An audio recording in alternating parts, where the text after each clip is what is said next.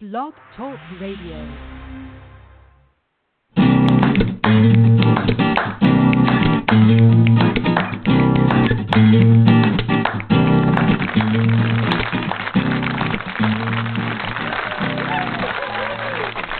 Welcome to Thursday night at the SpeakEasy Cafe. We would like to invite you to take the stage for the Sound of Ink Open Mic Poetry Night. Now, let's get started. I want your ink in our ears. Hello, everybody, and welcome to the SpeakEasy Cafe Open Mic Poetry Show, The Sound of Ink. I'm really excited to be here tonight. We've kind of had a bit of a change in schedule. As you know, some of you may know, I was going to be gone for 2 weeks out of July, and I'm still going to be gone for 2 weeks out of July. But I will be gone the week of the 19th and the 26th, okay? So we'll be doing a live show next week, and then the following two shows are going to be workshops, which I will get into in just a little bit. But I'm really excited to have those happening and be able to share with you and share these poets with you, so it's going to be a lot of fun. So I have some announcements before we get started. You know, it's really funny because normally I have all of this stuff set up, right? And I've had this really amazing week and a lot of really cool stuff going on, and I had all this stuff to share with you. And then I was sitting down a little bit earlier and had on Netflix, I think it was, and I was watching a show called Paint Wars or something like that, where they paint naked bodies, right? And this one guy, one of the exercises they had to do is they had to paint their own face with their worst fear. So they were basically facing their fear. Get it? Huh? Anyway, so this one guy came in, his face was painted like a spider. And most of you know how badly I absolutely hate spiders, right? So, and he sat there and he goes, I hate them. They're icky. They're creepy. You know, they say that you're never more than 6 feet away from a spider at any given time. And I'm thinking about that, and it just freaked me out. And so I'm running around before the show with a spray can everywhere I can find where I think a spider might be hiding, so that I know that there's not going to be a spider within 6 feet of me. And so everything that, all these intelligent, amazing, wonderful things that I planned on saying at the beginning of the show, just absolutely, all the prep work I normally do just went completely out the window. So that's what you guys get this week. I hope it's been a really, really good week for you guys. I hope you've had a lot of things you found that have inspired you and made you smile and think and wonder and have that little creative muse running around in your brain. First announcement we are going to do is, if you are not part of our Worldwide Poetry Project yet, you can do so by going to our Facebook page, which is facebook.com/groups/rock that poem. All right, check out what we have going on over there. It's easy as rock, paper, scissors, and a little bit of glue, and you can go out and share poetry with the world. It can be your favorite poet, poem, title of a poem, the poet's name. It can be something of yours, whatever. Go check out what we're doing. It's a lot of fun. There's a lot of those rock me things going on all over the world. Actually, all over the world, yeah. So this is our little corner of it. All right, rock that poem /groups/ facebook.com/groups/rock that poem. All right. Next, if you're interested in doing a workshop with us, all right, you can shoot me over a message on Facebook, probably the easiest way to get a hold of me. If you're not on my contact list, you can find me under Nyla, Nyla.Alisia, Alisia, all righty? And we can kind of figure out what it is you want to do. Now, you don't have to be a professional workshop provider in order to put one of these on. You just have a passion for what we do. You know, I always say that we all have something to teach and we always have something to learn from each other. So this is just a way for us to spend a little bit more intimate time together than we're afforded to here on this show, all right? So shoot me a message. Let me know your idea. It can be an actual workshop where you walk us through the steps of constructing an actual poem. It can be talking about grammar. It can be talking about punctuation. It can be talking about a poetry form. It can, whatever it is you want to talk about. You know, a decade of poetry, an era of poetry, a genre, an actual poet, take a poem and discuss that actual poem, meaning or whatever. You know, we can all put on our little felt caps and snap our fingers. and wear those, pipe pants, whatever they're called. Anyway, and drink, what was it they used to, absinthe. We'll drink absinthe. I have some in my cupboard I'll share. Anyway, so yeah, it can be on anything really that you want. The workshops can be anywhere between 30 minutes and 3 hours long, depending on how much time you need. They can be recorded live, or they can be recorded, pre-recorded. They can be a combination of both, such as the one that Philip Church is doing with us on writing sonnets. All right, we're going to be doing part of that. Well, actually, no, that one will be all pre-recorded. So that's an example of an all pre-recorded one. And Emily Viewing is going to be doing one with us. I think those are the two that we may have on the weeks that I'm gone, if we can get Emily's recorded. Phillips is halfway done. We'll have those going for you. So it's a lot of fun, you guys. Please let me know what you want to do, and we'll get these set up, and we'll be able to sit and have fun and talk and learn things together. So, yeah, okay. Next thing, I want to make sure that I take a moment to thank Star Sevron and James One Sapien and Roy Murdoch for sponsoring the show, helping us with our 3-hour licensing this year, keeping us on the air at 3 hours. Appreciate you guys so much. We love our sponsors. Now, the fun part. Make sure you have your paper and pencils ready. Don't try this at home, kids. Have your papers and your pencils or pens ready, okay? At the beginning of every show, I give you a writing prompt, and then I give you a writing exercise. Now, those are different in that the exercise, which I'm going to give you first, the exercise is meant to push you out of your comfort zones, make you stretch those muscles, do something you normally wouldn't do, push yourself out of your boundaries, see things in a way that you normally wouldn't see them, look at them in a way that you might not, from a different perspective. Write about something you may never have written about before or would have even thought about writing. This is where we get messy with our muses, and that's where the fun is, folks. It's great to write our masterpieces, but, when you forget how fun getting messy is, then that's when your craft becomes a chore, and nobody wants that, because then we all know where that goes. But that's for a whole other show. Maybe I'll talk about that. Maybe I'll do my writer block. I'm going to do that one. Okay, anyway, back. I'm here. Hi, kids. Your exercise. So for the month of July or June. Oh, no, that was June. I can't do that now. This is a whole new month. This is the first show in July. Oh, no. You know what that means? I got to play one of my tracks. Oh, see, I so should have not worried about the spiders and done a lot more prep on this show. Okay, so we aren't doing the fake news. That ended last month. That's what we did for the month of June. But this is July. So I'm going to have to think of something pretty quickly. Let's do this. Why don't I play a track? Because I want to think of something fun we can do for July. No. Okay. Oh, wait. So let's do that, yeah. We're going to play a track. So the track I'm going to play, I'm just trying to stall so I can find one of mine. I don't know which one to play. I'll do I Am Sorrow. That's kind of a weird one. Anyway, that'll give me like 4 minutes to figure out your exercise really quick.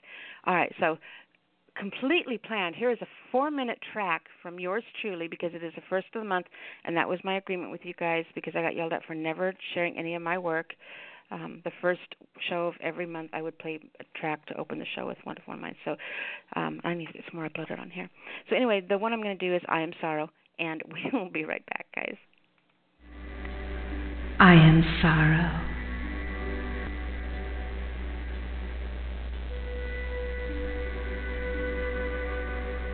I keep thinking about you.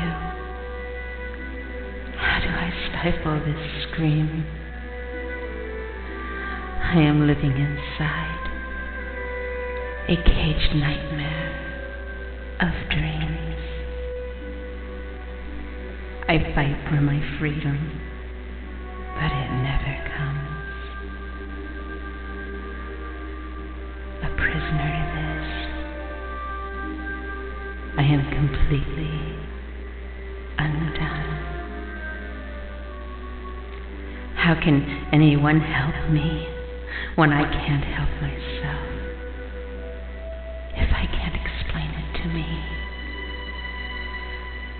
can I explain to anyone else? I am regret. I am sorrow. I am my every sin.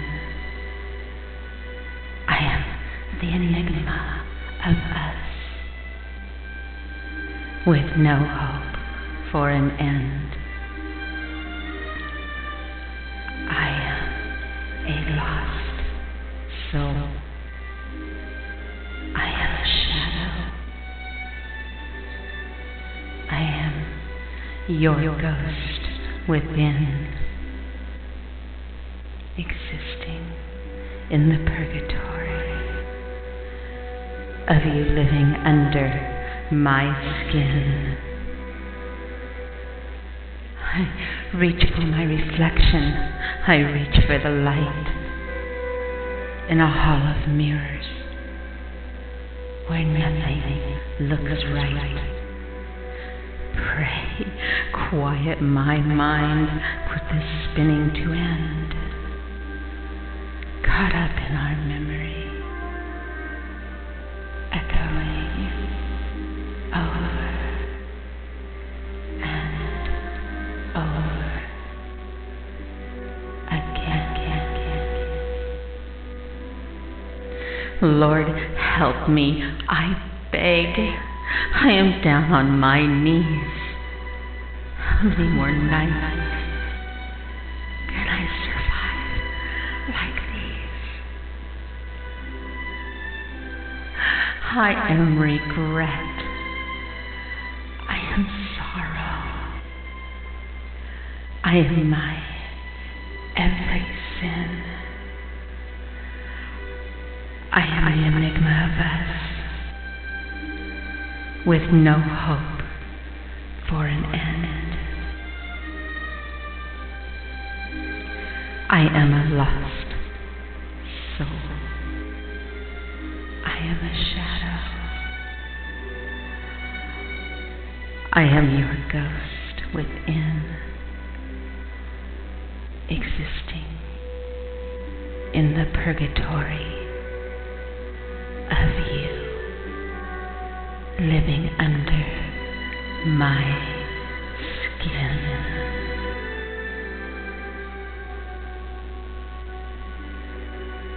I keep thinking about you.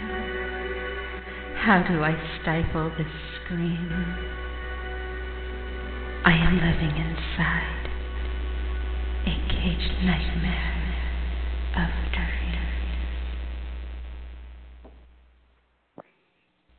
Okay, as promised per our New Year agreement, that was one of my tracks, played for the first show of the month.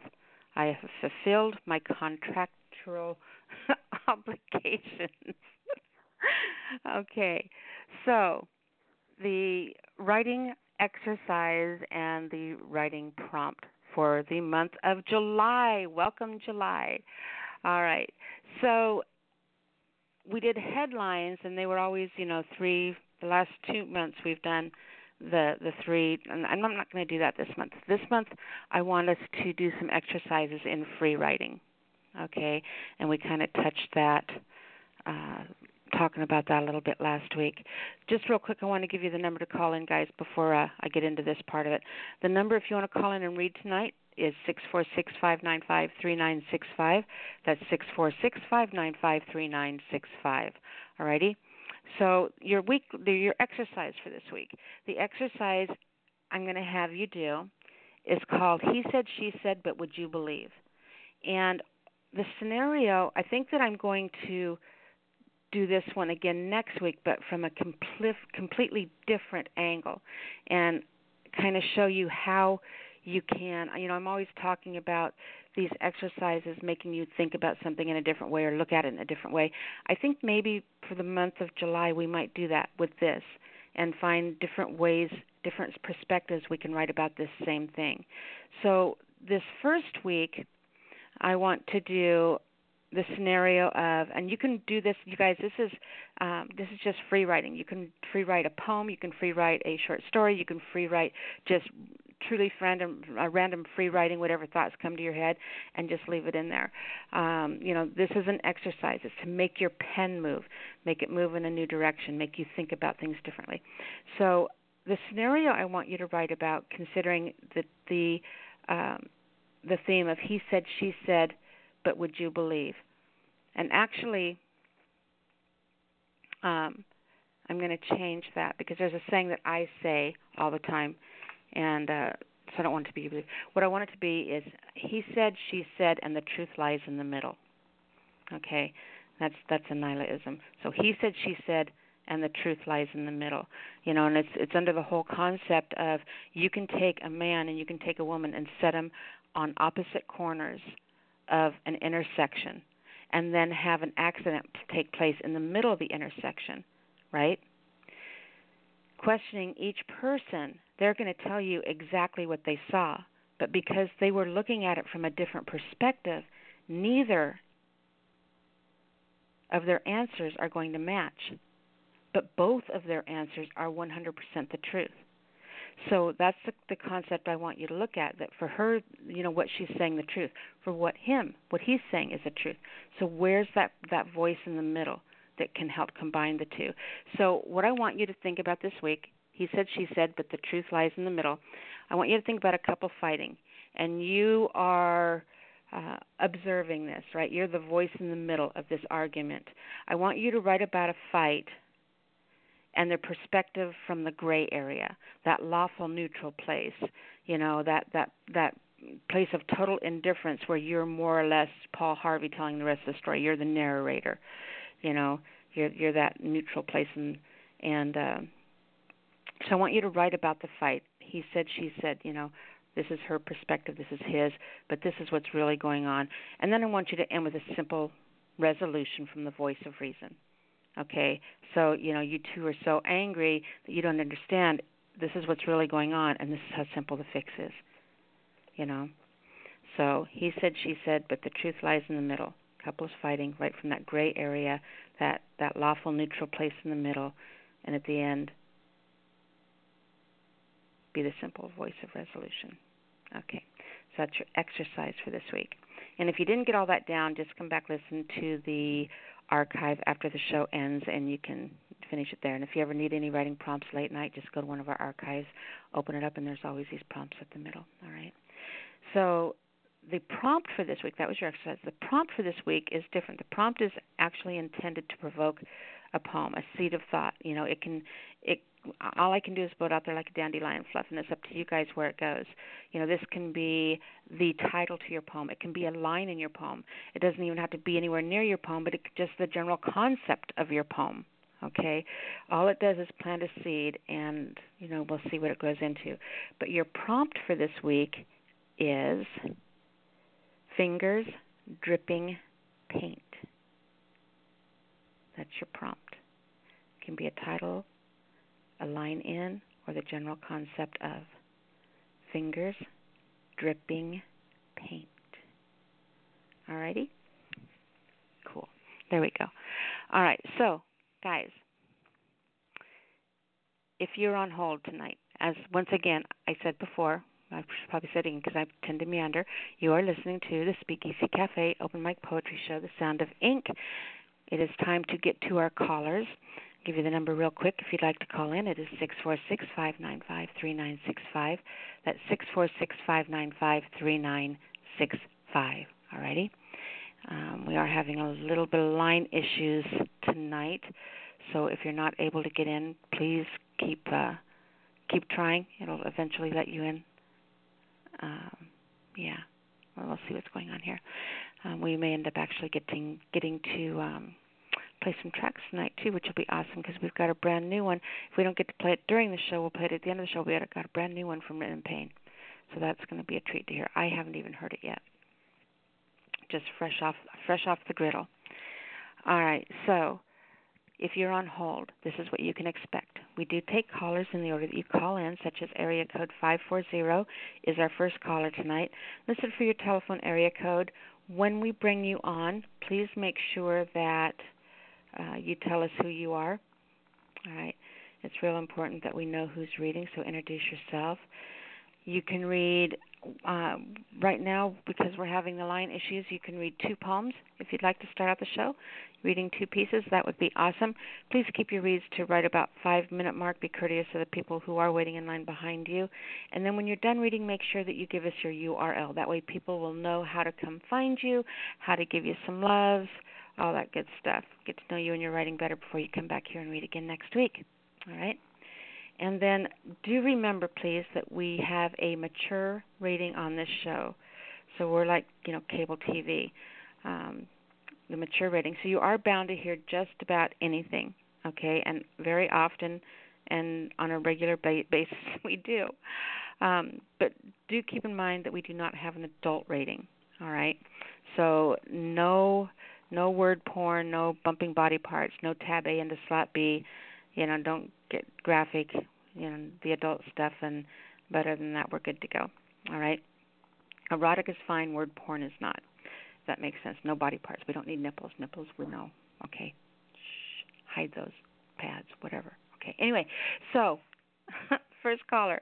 Let's get our first caller in here. Save me from myself.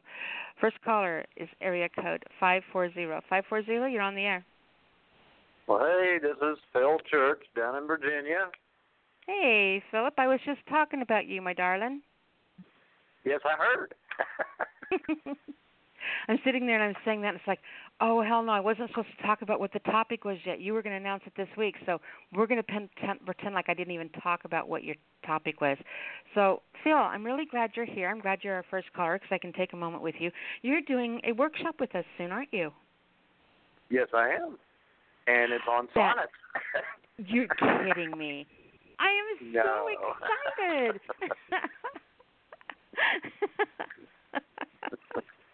I would never have guessed that. So, yes, I did get that in the mail. I opened it up. I listened to it. It sounds great. We're going to get the first part of it pre-recorded where I get to interview you a little bit, and we could just get a chat, put those together, and that'll be ready to go. Ready to go when I'm gone.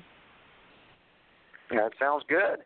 Just, give me a holler whenever you want to do that. And I tell you what, I that was harder than I thought it was going to be because no, tell him it was easy. Well, I mean, for me, when you're trying to tell how to do a poetry form, and you can't show people what you're talking about, you have to, describe it with your words.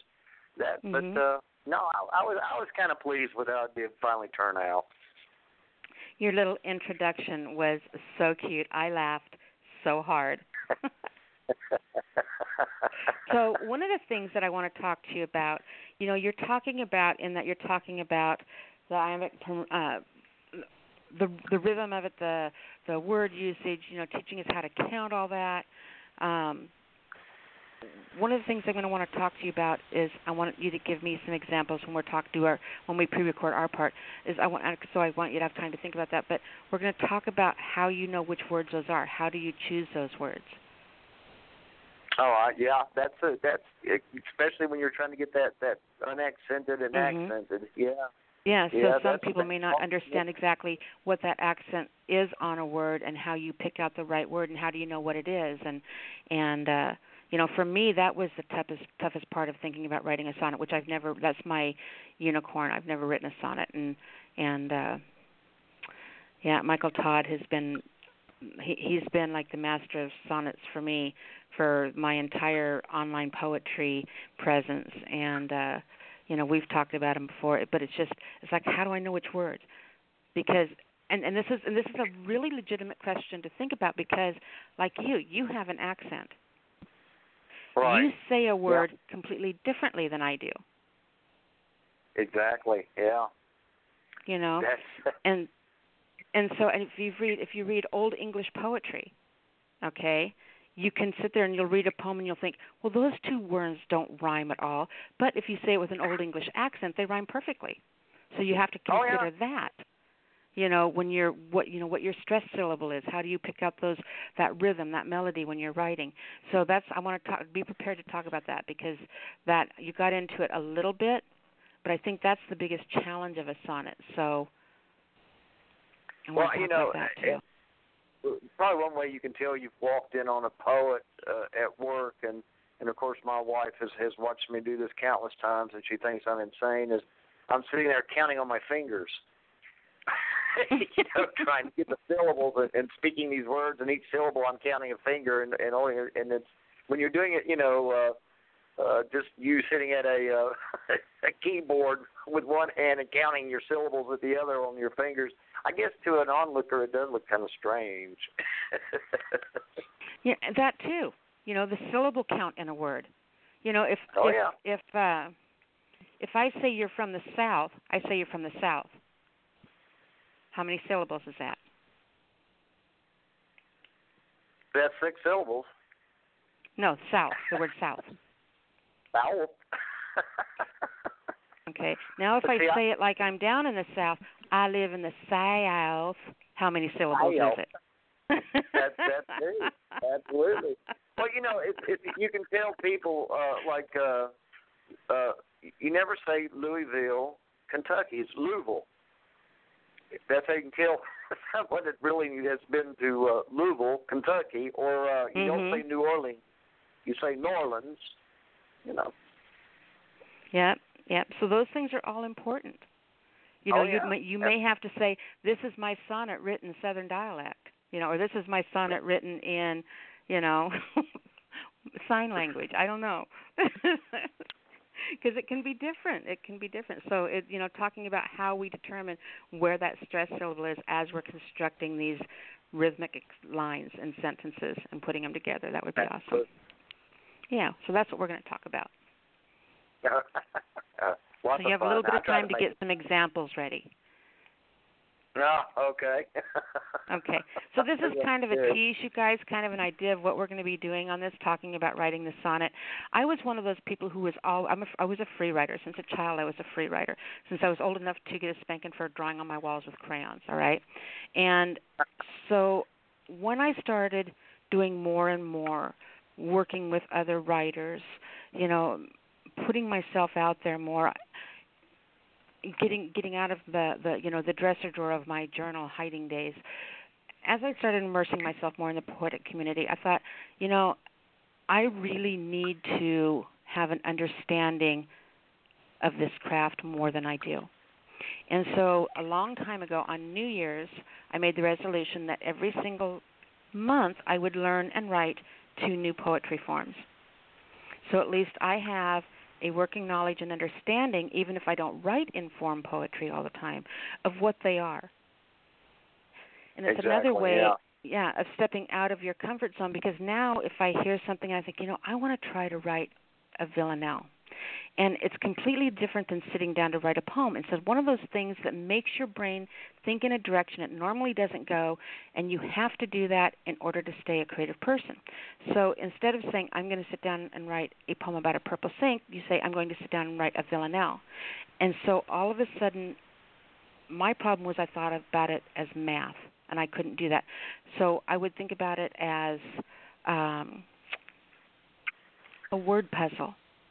And you drive down the street with me and you show me those abbreviated license plates with words, man, you can't stop me. But numbers, if I even see numbers and someone says, what's 1% of 10? My brain cramps up and I can't think. I'm numerically dyslexic, seriously. And so numbers in my brain hurt. But letters, I can unweave those all day long. So if you look at it as a word puzzle, something fun, it takes the boogeyman out of it. So, exactly, yeah. Yeah, but the sonnet, I still have not mastered the sonnet, or written a sonnet, mastered hell. I haven't even attempted a crappy one. So I'm excited about your workshop. Oh, good. So how have you been this week? And yeah, see, we're both there.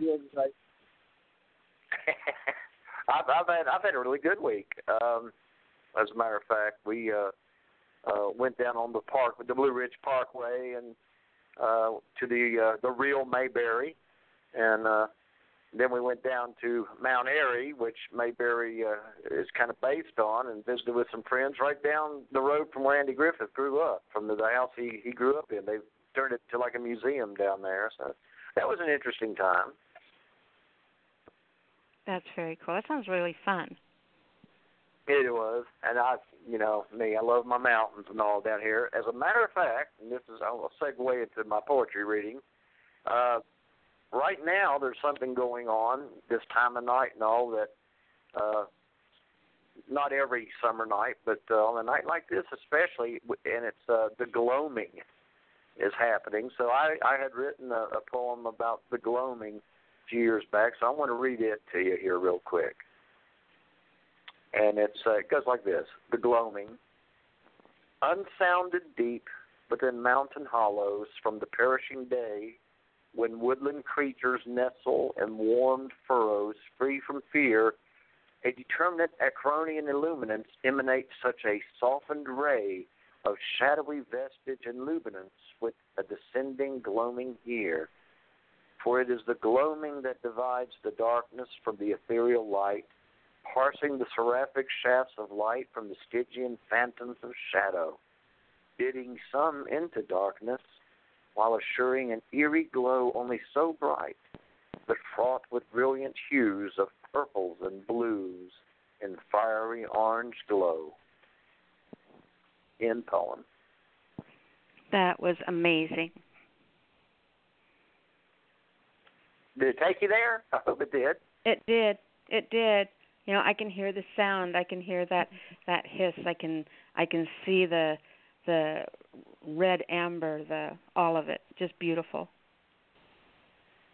And we got it all going on right now. I mean, I'm looking outside, and fireflies. We've got all kinds of fireflies, lightning bugs. I don't know. They're called different things, but for some reason this year down here, we've just got millions of them. It's unreal. Oh, can I come visit? Sure, you all come down. The first time I ever saw fireflies, I was so excited. I went and I was running through this field, and when I said I was going to get out of the car and I was going to go chase fireflies, they said be careful of.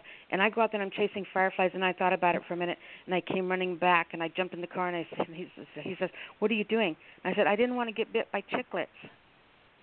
He says, "Chiclets? What are you talking about? Chiclets?" He said, "They bite me and burrow in my skin."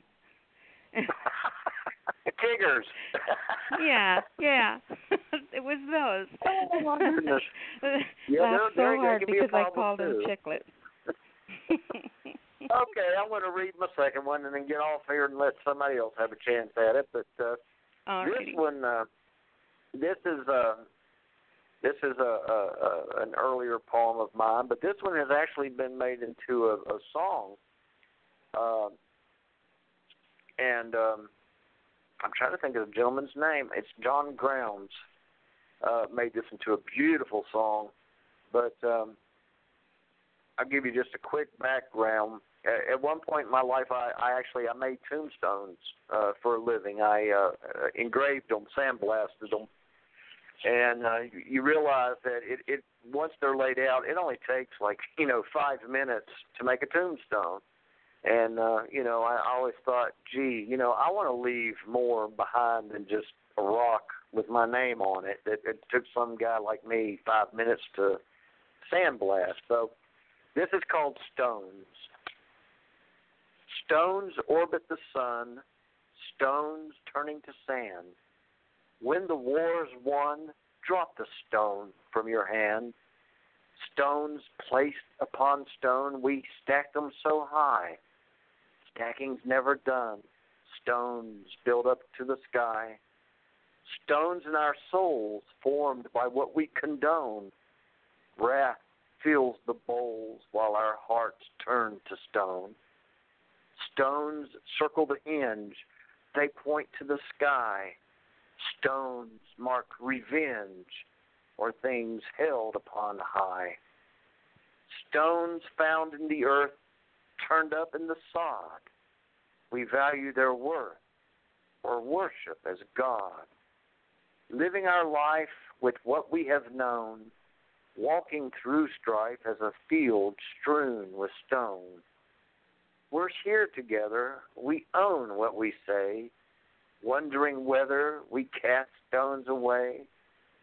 Rise above the fray, because we all die alone, and beyond your last day, leave more than a stone.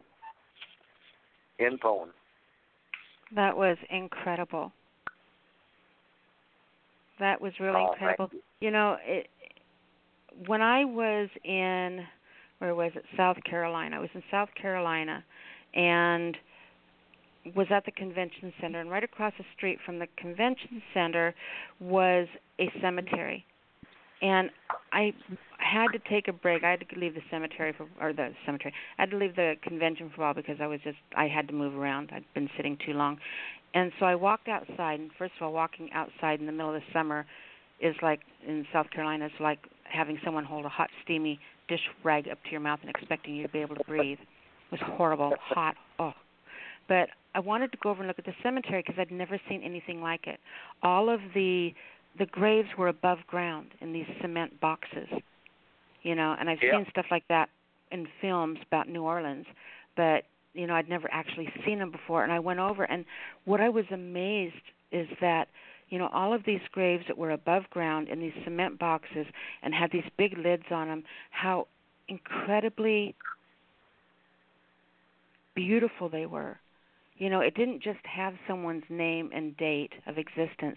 It had stories written about them, who they were. This is a mother who taught us both how to live and how to die and how to laugh and how to cry. And that's the only part of it I remember. But they had this great big, huge, long thing written about, how amazing their mother was. And I thought, that was pretty cool. It was really cool to see that because I'd never had anything like it. It just blew my mind. I thought, when I die, I'm going to have something written on my tombstone. And so I always thought about it. So there's a poem that I wrote that when I die, I want to have that poem etched on my tombstone, and then at the very bottom just my name and years. That's all I want it to say. Because that way I know that piece of me that was that important to say about me is left there to share with the world. It's kind of a neat thought, I think. It is. Yeah, it is a neat thought. I tell you what, the oddest one I ever saw, I'll never forget it, because we would engrave these things and set them in the field. We call it the field, but and it was a black granite, and it had dollar signs on either side, and it said, "To your God on earth, pleasure, vexation, and vanity." And I thought, oh my goodness, somebody got the half on that guy, or he's, or whoever that was. But yeah, that was the probably the wildest one ever. But I made tombstones for a living, but I had to get out of the business because people kept taking me for granted. Oh jeez. Okay. The funniest one I ever saw. My parents took us to Boot Hill in Nevada. The old cemetery, Boot Hill, the real Boot Hill. And this was back when I was a little kid, and so it's before they fixed up everything. This was like the original tombstone still there and everything. And the one I will never forget was a piece of wood that all it was carved in it was dyed with one boot on. Oh, my God. That's all it said. Didn't even have the person's name. I'll never forget that. How would you like to go through eternity being known as the guy who died having one boot on? Right. One boot Wally. Isn't the world inspiring? The world is so inspiring. It's so amazing. All right, Phil, we've been talking a long time. Yeah. Well, y'all can find me on Facebook at Philip Church. You can search for me on Amazon at Philip Kent, Kent Church. And with that, I'll turn it all over to somebody else, and we'll be talking to you later this week. All right, and because we are having problems with the phone lines, if you want to try calling back, hang up and try calling back in, or just press 1 and get out of the lineup and press 1 to get back in would probably be better. If you can run through the callers we have online right now, you're welcome to read more, because I think we're going to need it tonight. Okay. All right. We'll talk to you in a bit, hon. Thanks. All right. Bye. Bye-bye. All right. Real excited about having him do that workshop. We will be posting when that'll be on my page. All right, our next caller comes from area code. I'm going to give the next 4 callers just so you know. We have 903 next, then we have 256 and 919. So 903, you're on the air. Good evening, Nyla. Hey, how are you doing, sweetheart? Just another day in hell. This is burning. I got heat rashes all over. It's never paradise. Not right now, anyways. It gets up to 100, if not more than that. I got heat rashes and chafe. Texas. Ah, that's right. East Texas. It's boiling. That's right. I lived in Houston, I remember. Yeah, it's pretty bad. Other than that, I'm doing all right. How are you doing? I'm doing really well. I'm pretty confident right now that, I have a 6-foot spider-free zone around me, so I'm awesome. Awesome. That's cool. I have spiders that live in my apartment, and I have bugs too, but they don't bother me. So. I can play with snakes all day long. I can play with mice. I go out, for God's sakes, all by myself, 28 miles, whatever it is, away from, actually 128 miles from any town up into the desert, and because the closest town is nothing but a restaurant from there, and camp out with all the creepies and the crawlies and stuff, and I'm fine. But you get me near a spider, spiders and moths, no. Yeah, my dad's afraid of spiders too, so and my brother too. But all right, well I brought. I'm not real fond of butterflies either. Butterflies are just moths in drag. They're moths with way too much fashion sense, I think. Yeah. Yeah. Okay, go ahead. I'm sorry. All right. Well, I did some homework from last month. I got 2 poems, and I'm not really calling them poems, but whatever. So the first one is blank faked a passport to avoid tax evasion. So, and it's Santa Claus faked a passport to avoid tax evasion. Jolly old Saint Nick carried and delivered his presents all around the world in only one night. What a fucking miracle that is. Seems quite daft, huh? But every tale talks about him achieving this, so it must be true, correct? Either he does or does not. It doesn't matter either way. But he is a miracle man if he does pull that off. He has Christmas and Yuletide all thoroughly figured out, planned, and executed perfectly. However, his taxes are another story. Him and Miss Claus don't know nothing about doing their taxes at all. And it got so bad that he had to take a passport, or so he had to fake a passport and move to a country that doesn't have extradition laws.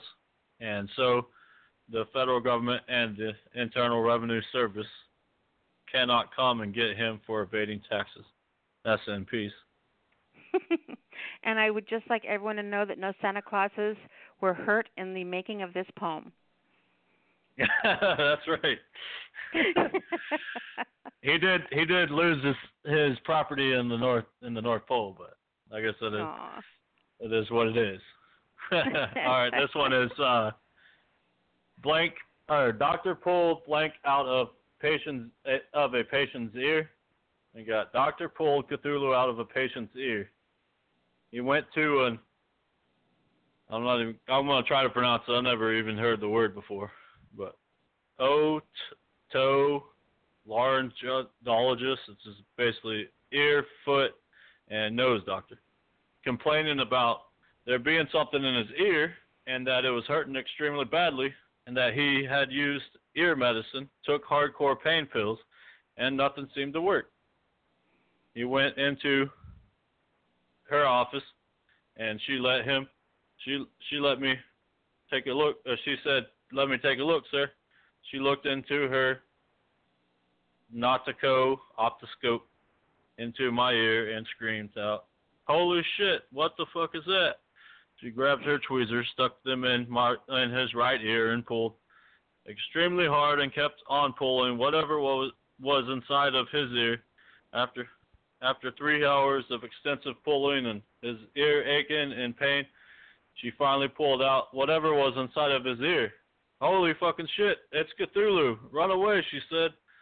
But before he could get up off the table, Cthulhu consumed them for its mid-morning snack, and then consumed her as well. That's the end piece. That's that weird, crazy octopus-looking thing, right? Yeah, it comes from H.P. Lovecraft's Cthulhu mythos, and some people actually believe it to be a religion now, too. It's been turned into a cult. I'm people a actually follow his rituals. Hey, that works. I know about Poxiferian. Poxiferian, too. Yay! May his newly appendage touch you. That's one of your sayings, isn't it? Or something like that. I don't know. Yeah.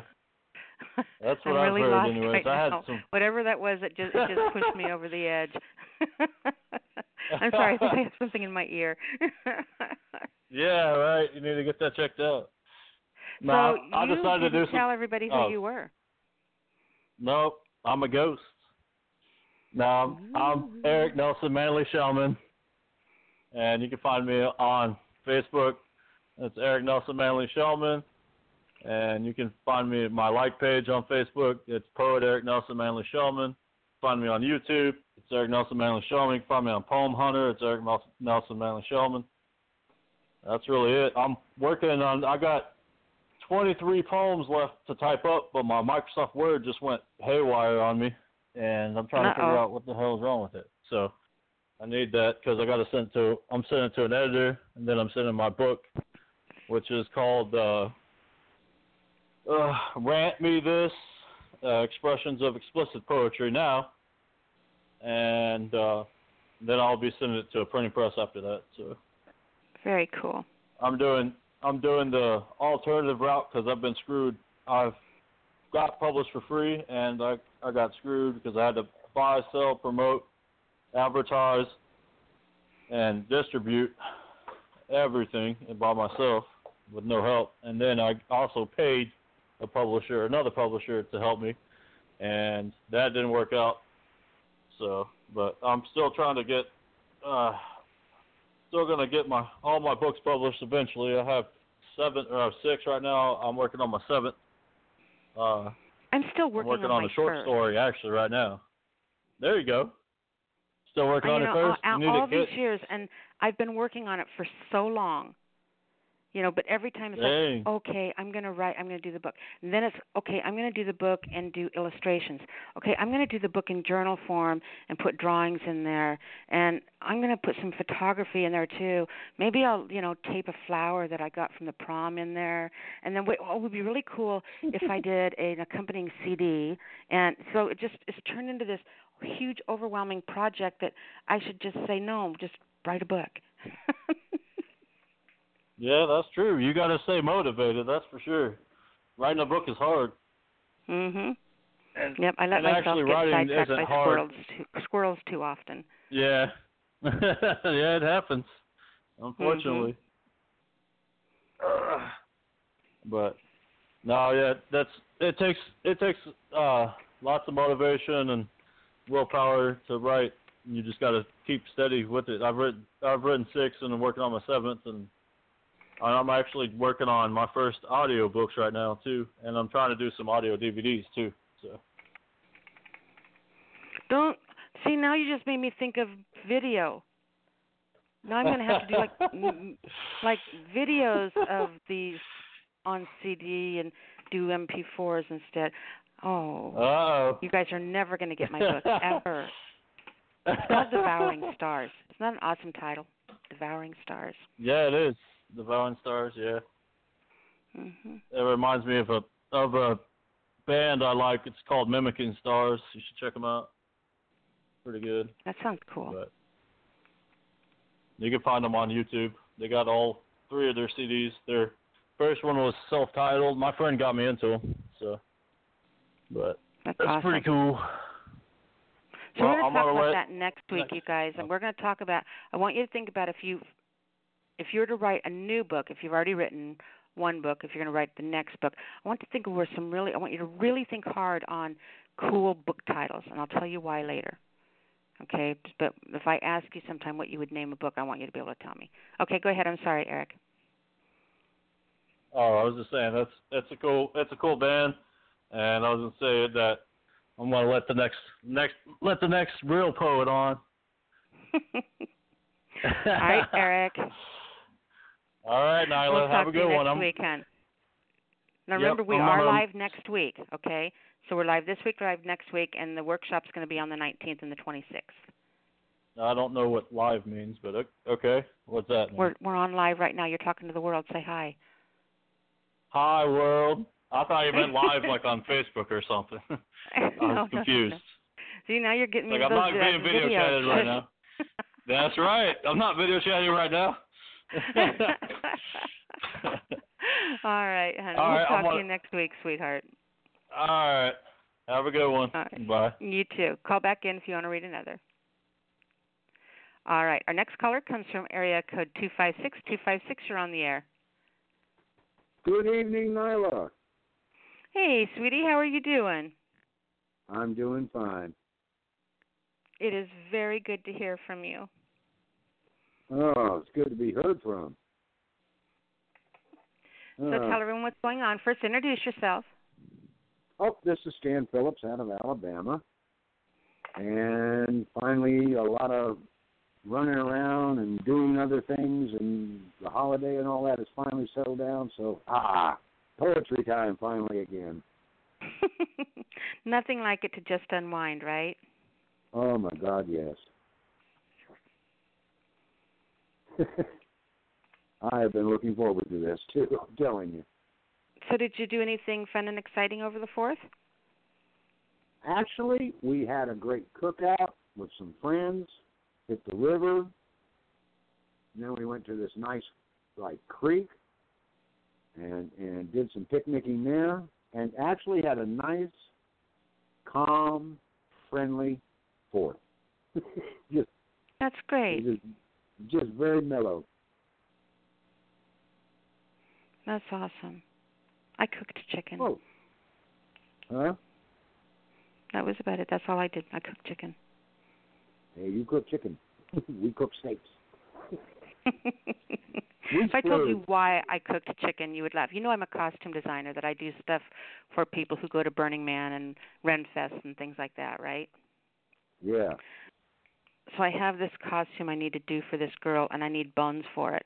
So I cooked up 24 chicken legs, hot wings, because then after, the hot wings are all gone, I can boil the bones down, bake them, turn them white, and use them in the costume because I needed the bones. So that's why I cooked a chicken. Wow. How weird is that? Bones. For the bones. Hey. I feel like the weird lady who's going to walk down the street and give all my neighbor chicken legs and tell them I need the bones back. Oh, my I'm God. that neighbor, you guys.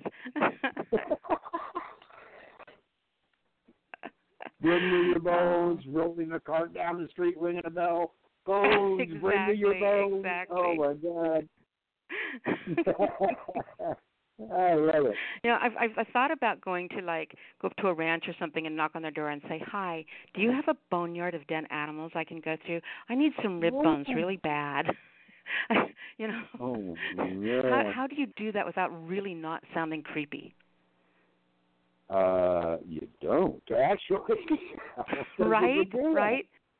So instead, I just put an ad on Craigslist. I need bones. Well, that'll work.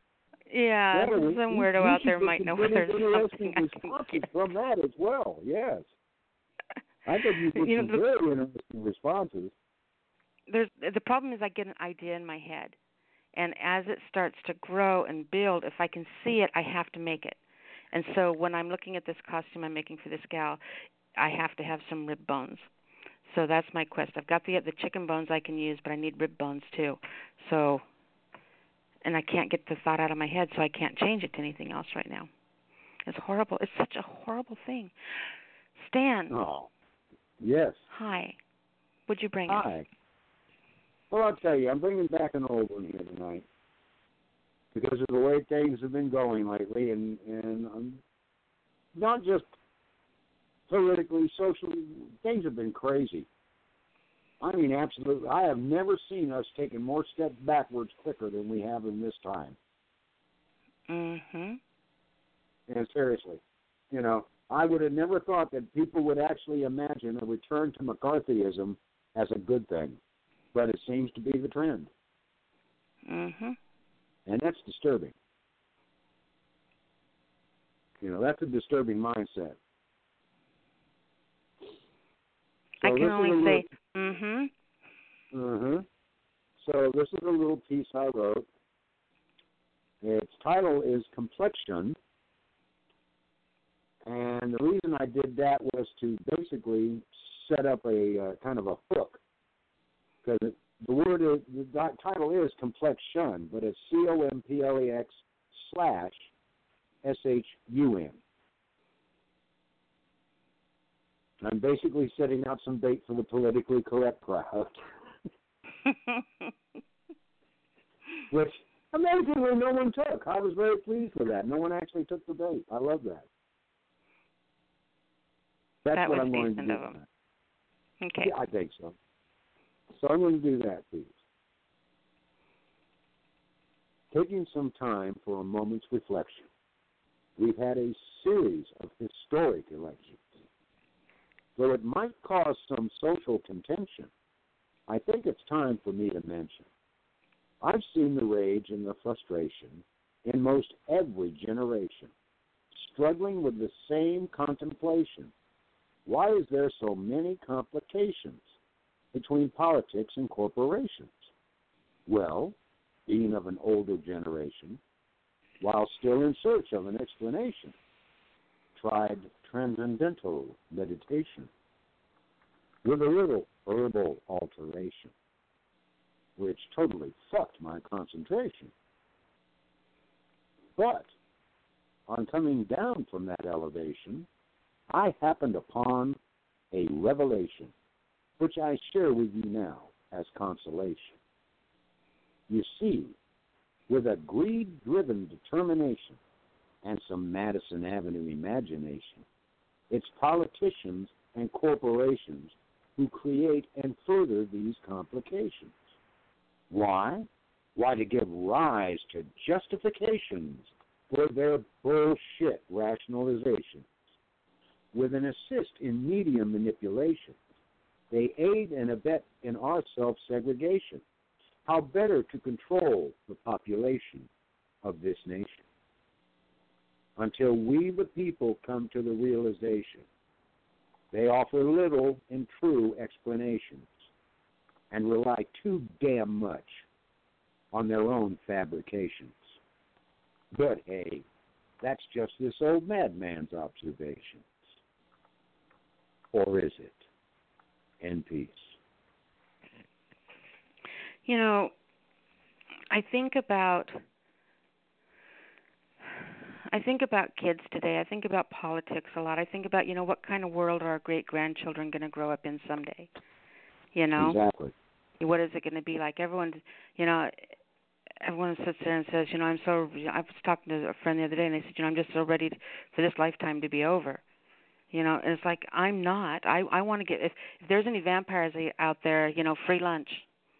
You want to set up a buffet, cool, because, turn me, I want to live forever. I would love to be someone who just was able to sit back and watch the progression of everything, the cause and effect, the chain of events, all of it. I would love to see what happens, and, especially because I think that what's going on right now just flabbergasts me so much, because it is such a huge step backwards in modern thinking. And I'm not talking about right-wing, left-wing, Republican, Democrat, anything like that, because I'm an independent. I vote on who I believe in, and I don't get into the whole gang war, which it is. It's a gang war, Well, that's just it. We have got this new mentality that says, oh, look, it's us against them. And it's not like you can sit there and say, well, we don't have to go crazy about our borders, but having a little more security there may not be a bad idea. And why not let a woman decide what to do with her body? And it's a perfect compromise. But you know what it is, honestly? It isn't. It's either all or nothing from both of these sides. That's just it. You're either all in with us or you're all in with them. And no, that's not right. And what happened, there's a reason it's that way. There's a reason it's that way.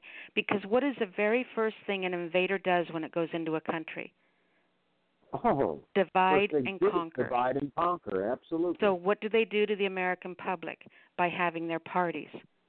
They divide and conquer and put neighbor against neighbor by what side you're on. It's how politics makes the American person weak, is by dividing us, and making us it's like a gang where we blindly do what our parties tell us to do, and we can't do that anymore. The era of having political parties is over, and now we just need to have a government it would so force honesty onto the government, because you couldn't hide behind that skirt tail of your party anymore. You're going to be scrutinized for what you say and what you do, period, and there's no blind loyalty. You have to prove yourself a servant to your country in order to serve in an office for this country. I think that's, they divide us, and it's so simple to me. He said, she said, the truth lies in the middle. It's so simple to me that that's what these parties do, is they divide us as a people, and in dividing, then politics conquer us. I'm done. Exactly. But then you have to also reach the point of recognizing this. We as people have got to stop accepting the song and dance, the smoke and mirrors, pay no attention to the man behind the curtain nonsense.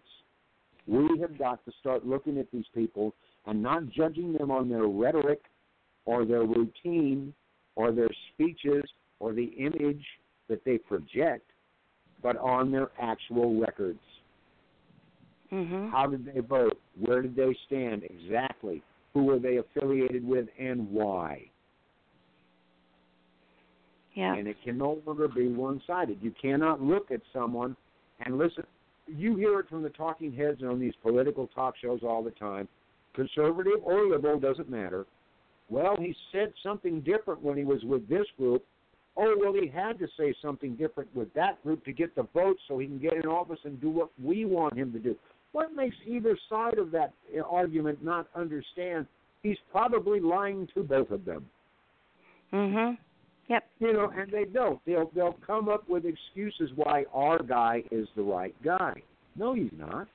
If he's talking out of both sides of his face, he's already, as far as I'm concerned, a waste. Let's hope our children are smart enough to fix this mess we're making. That's our only real hope. So. That's about it.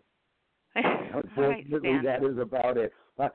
Hey, kids, Dad screwed up. You want to bail me out of this? That's a shame, ain't it? Mm-hmm. Oh, my God. Well, hopefully our children are far smarter than we are. Yeah, exactly. All right, my darling, tell everyone how to find you. Well, you can find me on Nyla's SpeakEasy Cafe, World Poetry Open Mic.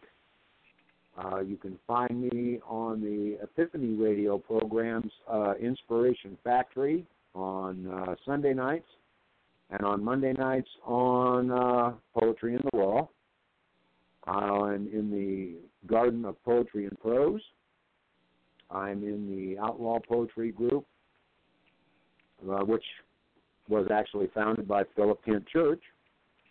And I'm in my own little group called Friends of Words, Wisdom, Wonder, and Wit. Perfect. All right, sweetheart. It was awesome. If you want to read again, just press 1 and press 1. I'll put you right back in the lineup. I am having some real bad issues with the phone lines tonight. I've only got 3 lines open right now. Wow. And they're working on getting the other ones done. The chat room's totally messed up right now as well. I don't know if you guys are trying to get in the chat room. If you're trying to call in, just keep trying. All right, it'll let you in eventually. Same thing with the chat room. Just keep poking it with the stick, and, it will open for you eventually, hopefully as well. All righty. All righty. On to the next. All right, sweetie. We'll talk to you in a little bit, honey.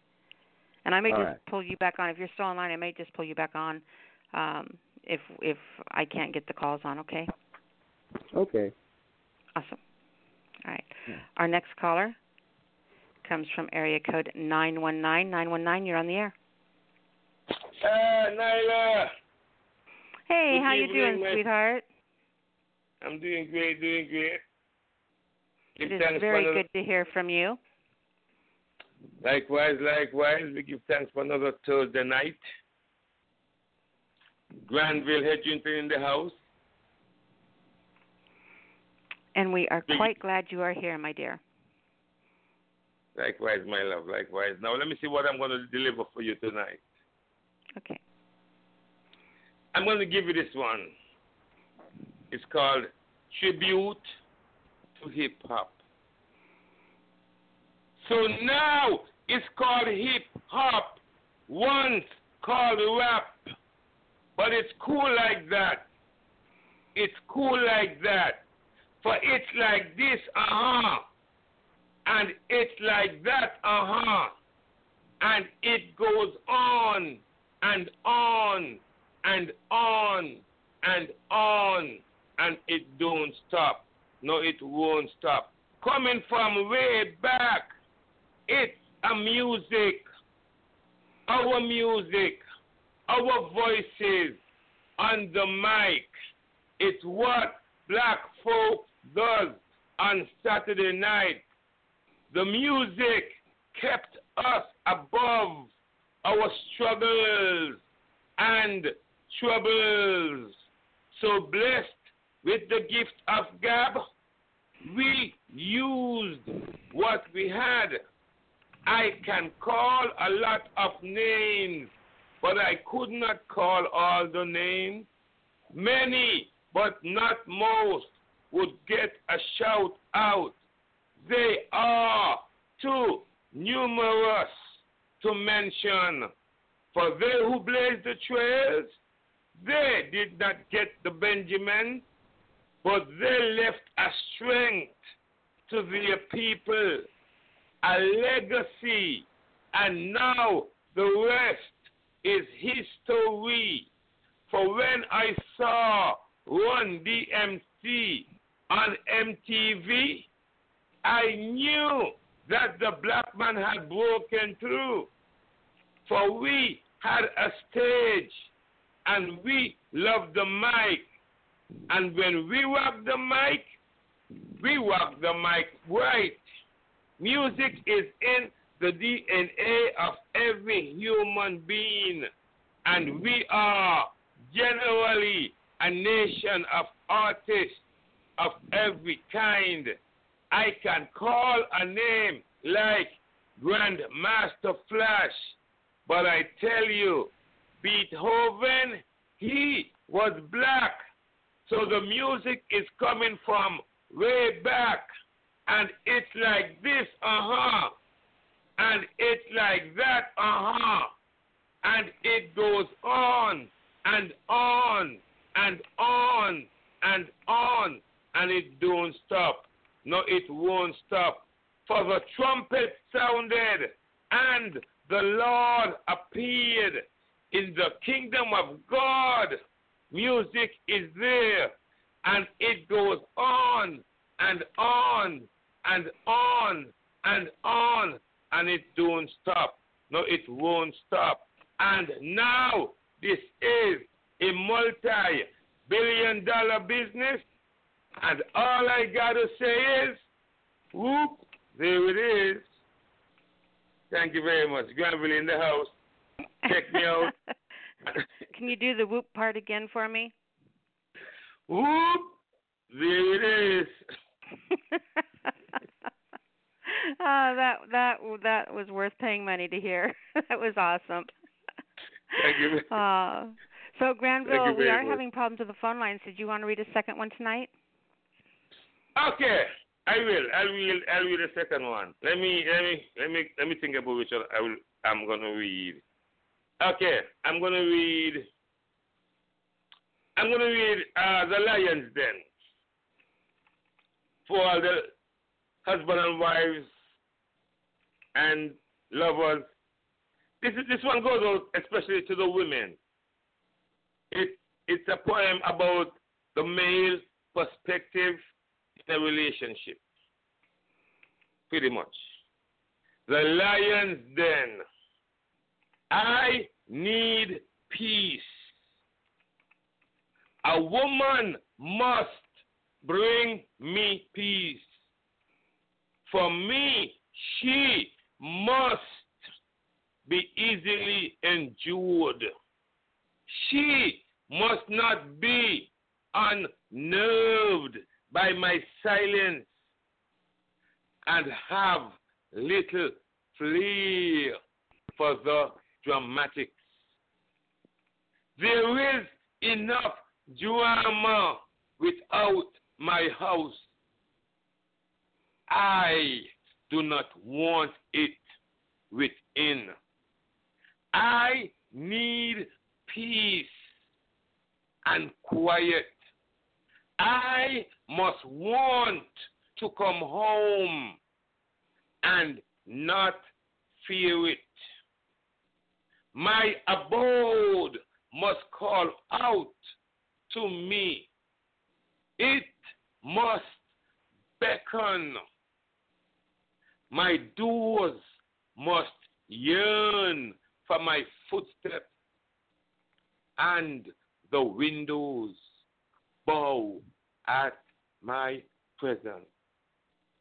Okay, that may be too much to hope for, but I need peace. However brief, I need respite. My soul must have a place of rest. For after fighting the demons, as tomorrow I must fight them again. Not good to fight a battle on two fronts. From the battlefield to the battlefield? I think not. I need a lioness in the lion's den. For when the lion king comes home, sometimes he needs to be alone. He needs peace. It's jungle out there. Thank you very much. Thank you very much. That, I'm going to be honest with you here. Do you want me to be totally honest with you here? I ask nothing less. The first time I heard you read that poem, I thought, well, that son of a bitch is asking a lot, isn't he? That was my first female reaction. And then I heard you read it a second time. And I've heard you read it several times now. And every time I hear it, every time that I heard it, I started to understand more and more what I was hearing. And I actually truly love that poem. I love the honesty in that poem. I love the lesson for women in that poem.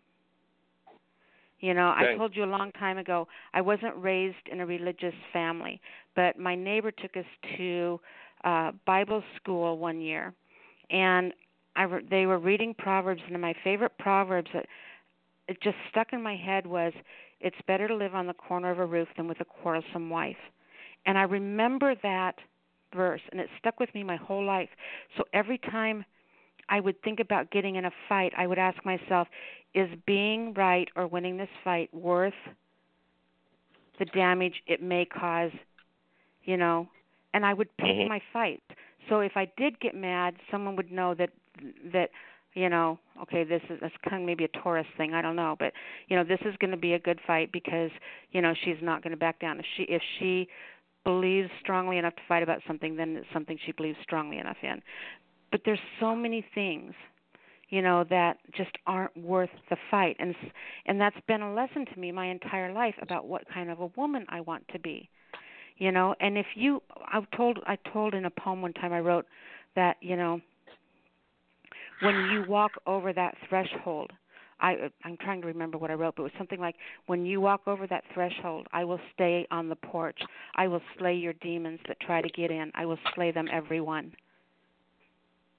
Which is exactly what you're talking about, being able to walk away from the battle and come into this place where it's peace, where you can exhale, and a woman, Exactly. I tell people all the time that we have more control over our reality than we will admit, because if we admit it, we have to take responsibility for it, Yes. and the home that you personally create inside, when outside that door, you have to face the world, but the reality you create for yourself in your own home is yours, and it can be anything that you want, and if you create a place where your partner longs to return to, there is nothing in the world more powerful than that. I always said that, if you can make a man feel 10 feet tall and bulletproof, there's nothing in the world he would not give back to you. And that in that sentence, both parties, both male and female, are fed what they need. We have to admit our humanity. If Very you make important. a man feel 10 feet tall and bulletproof, he will give you anything in the world. And that feeds both of our human needs as our perspective Build each sexes. other up, It's about building each other up. Mhm.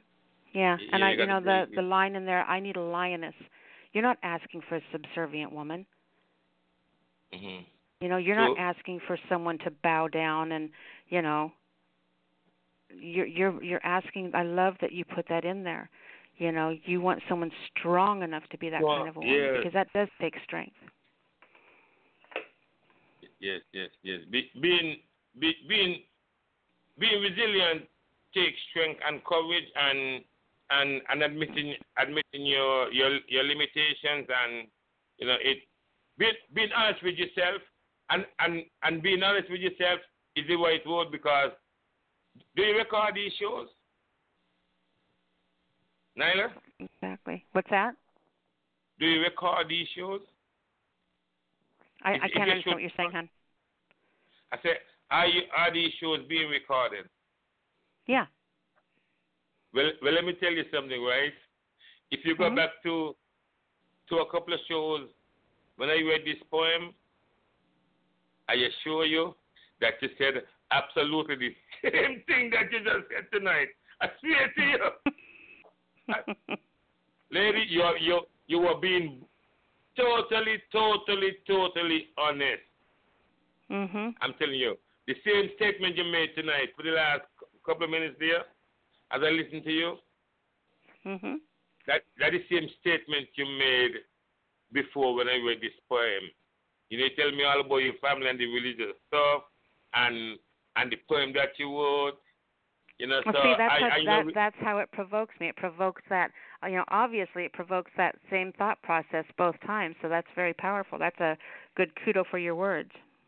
Exactly, and that's what I'm very honored and really feel like what I'm doing is worth it, because I can remember the first time I did this poem at one of my shows. A lady came up to me and she said, "Had I heard this poem before, my husband and I would have still been together." Yeah. And that seems so strong to me that when she tell me that, it makes me feel like, yeah, I mean, that's why I do what I do to impact people life positively. It goes along with another line that I wrote in a poem one time, and it just, women. I piss women off a lot because I believe as a third generation feminist, I believe my greatest power is in being female. My biggest strength is being female. And there's a line in a poem that I wrote that pisses girls off all the time because they don't understand that. And it's, women, quit cutting the balls off your man. A lion isn't a lion if he eats from your hand. Yep. I love that. Yeah, that's very, that's very strong, because a lot of I mean, and you know, a lot of women does that because that's been the mentality, and I guess it's because of the oppression of women had been oppressed too. You know, women have been oppressed by men, so they find themselves, you know, pushing back, and sometimes they, you know, they push and they fight when they shouldn't be fighting.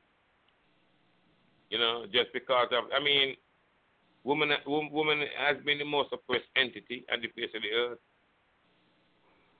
You know, woman had been always been there.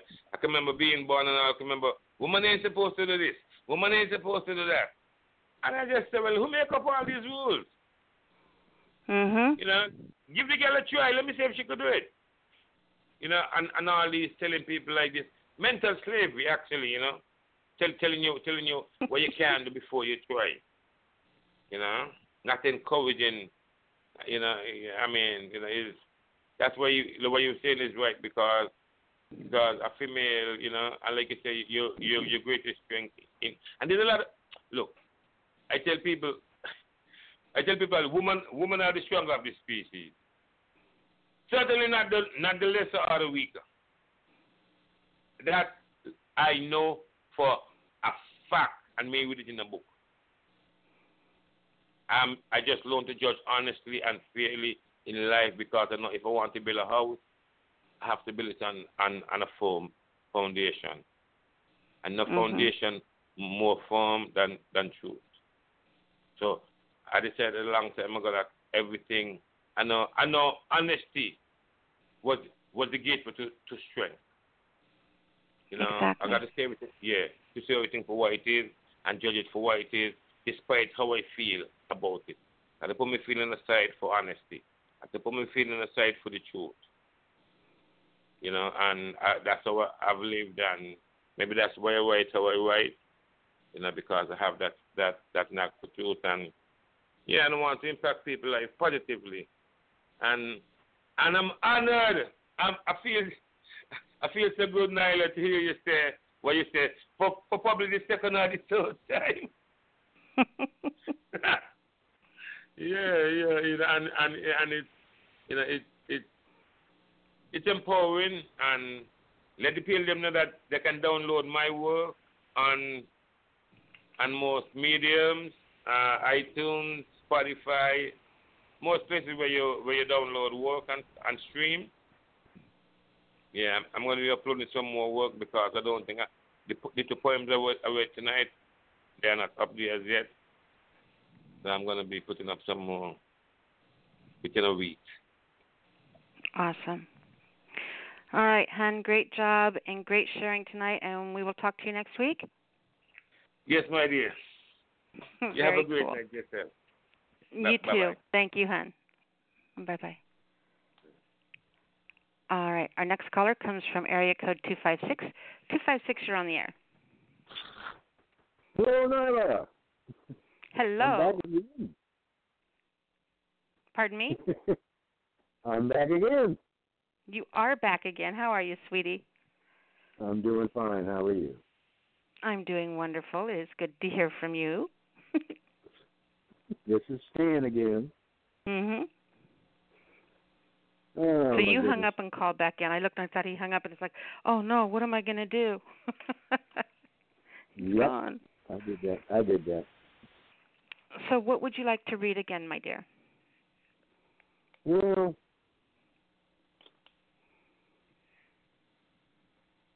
I don't know.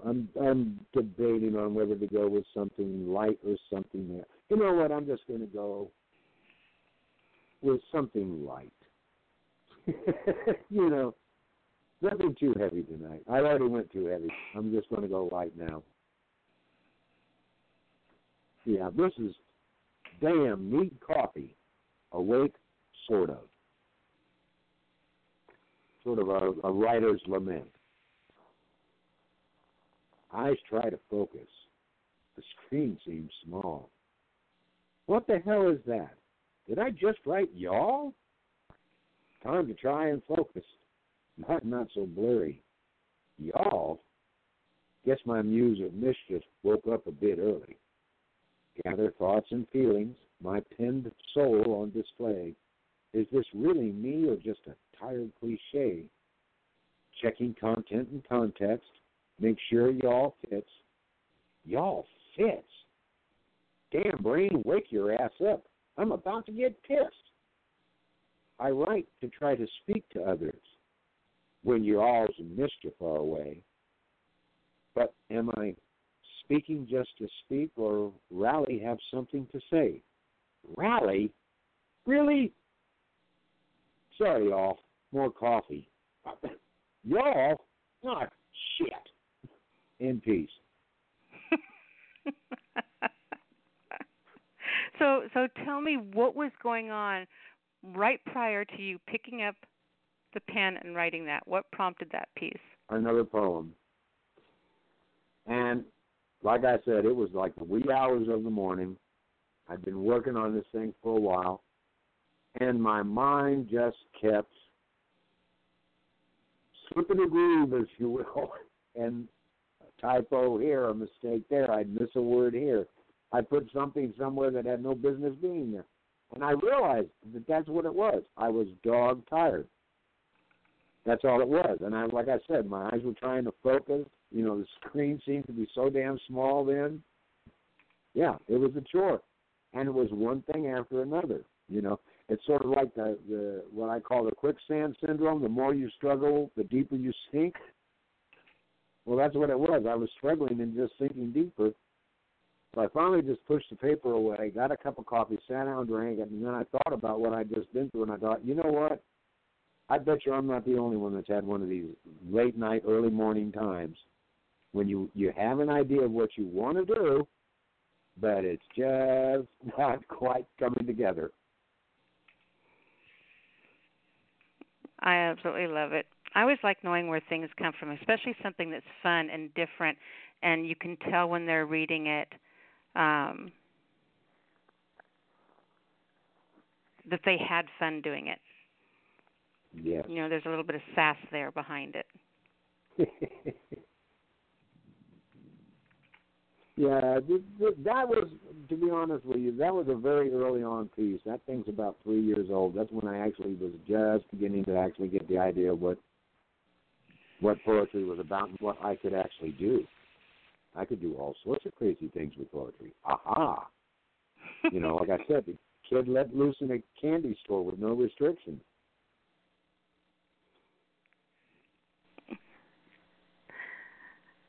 All right, my dear.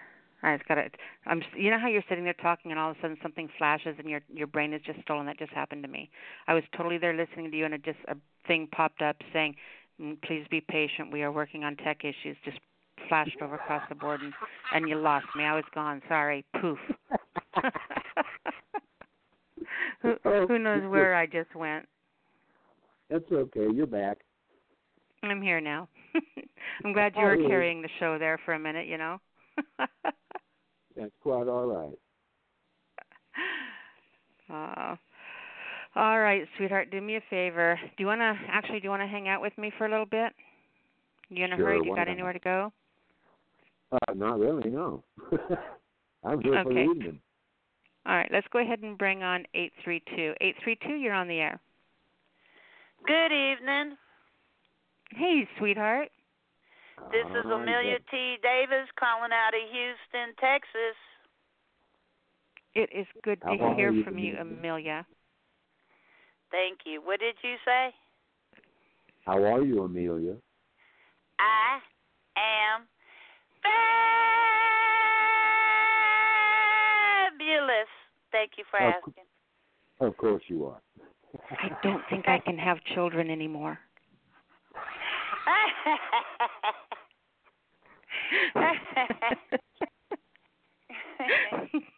Aren't you silly today?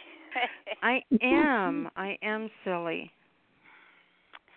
Well, I had a fabulous 4th of July. Badru came over, and we had barbecue, and it was just a wonderful family event. Anyway, I brought you a piece. It's called GQ. You know, like GQ magazine? Mm-hmm. Right. Okay, GQ. He stepped out of my poetry into reality. Everything a king is in every sense of the word. He walks a righteous path, helping his fellow man. Broken-hearted in the past, for others didn't see his worth. Chiseled features, exquisite to gaze upon, leaving you thinking, is he modeling for GQ? Intellectual, his mind far above the rest, an expert chess player. His heart made of gold, tender and sweet. His presence commands attention as he walks life's path. Sorrow in his eyes betray the pain that resides deep within. A promise of joy about to be fulfilled, bringing butterflies of happiness. It's summer and love is in the air. And peace, Musings of Amelia T. Davis. Stan, would you like to comment first? That was lovely. I like that. Stepped out of her poem. I like that. Thank you, sir. Aw, sounded so southern. Well, that was mighty sweet sounding to you there, Missy. I've been here so long. I'm what's the word? I'm evolving into a Southern woman. I can hear it in your voice. Mhm. Yeah, it's been 17 years, going on 18 now. So, in case you didn't know, Stan, I'm originally from San Francisco, California. I spent the first 39 years of my life there, and I've been now in Houston 17. So. Oh my God. I spent the first 36 years of my life in California, started in Long Beach.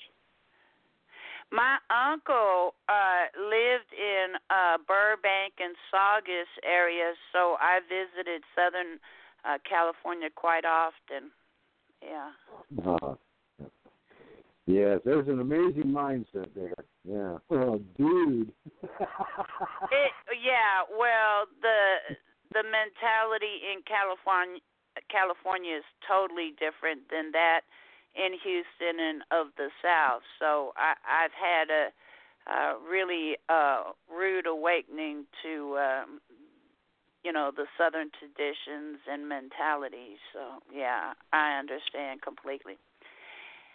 So Nyla, what did you think, darling? I thought it was beautiful as always. I wanted to find out because we are having issues with phone lines. If you had a second one you want to read? Oh, okay. Yeah, sure. I will pull something up.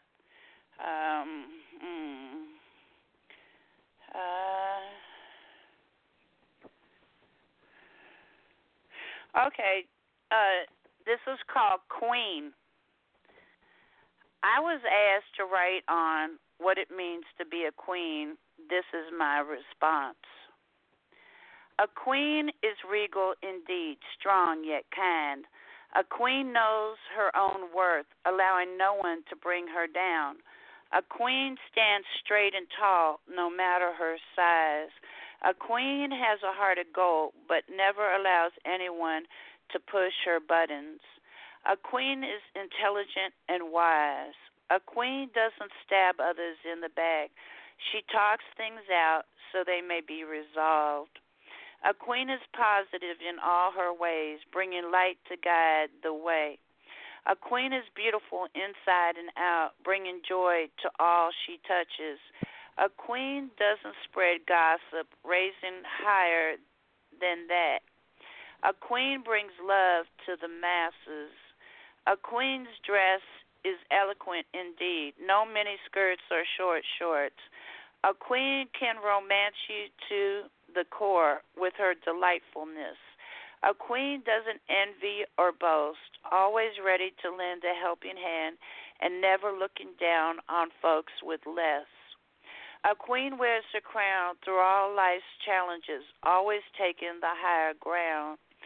A queen's voice should be soft and sweet, never harsh or brash. A queen knows her worth and never accepts less. A queen loves God and allows him to guide her in life. A queen doesn't allow Tom, Dick, or Harry into her golden gates. She is selective, awaiting the king. A queen stays true to her king, never strained to other kingdoms. A queen will not fail. She will fall, but never break. She pulls herself up, rebuilding stronger than before. A queen's skin color has no bearing. She shines no matter her tone. That is what a queen is to me. And peace. Musings of Amelia T. Davis. Dan? I've got to tell you, that was a wonderful, wonderful poem. I like that. The whole idea of this being someone who carries themselves with dignity and with grace. Like you said. I like that. Thank you. I so appreciate that. Now, see, that to me falls in line with something I was taught very young, is that all women are ladies until the lady decides to show otherwise. Ah, that is deep and oh so correct. I like that. That to me is a definition of truly a woman.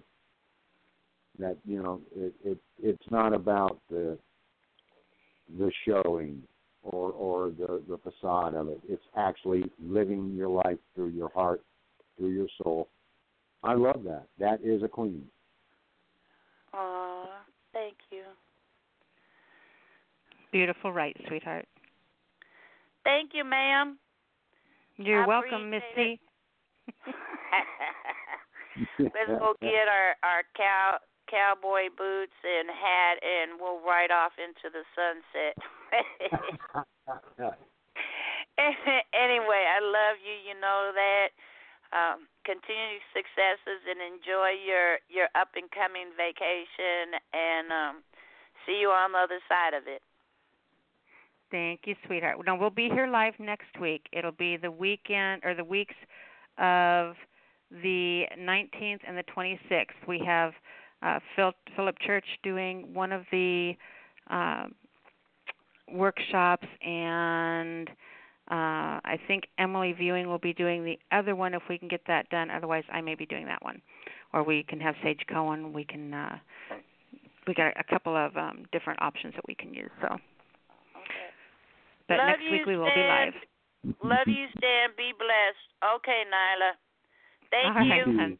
I'm Thank going to go you. sit on the couch now. All right. Bye-bye, hon. Goodbye, Amelia. That's All such right, a lovely Stan. lady. She is. Let's go ahead and bring, I really have fun with her. Let's go ahead and bring Eric back on again. He wanted to read. Eric, are you back with us? Yes, I'm back with you, Nyla. Stan? Hey, Eric. Hey, Stan, how you doing? I'm doing pretty good. Well, like you said, you've been through hell. Now it's poetry time. Yeah, that's right. Precisely. All right. Well, I have two pieces, but I think I can only read one, right?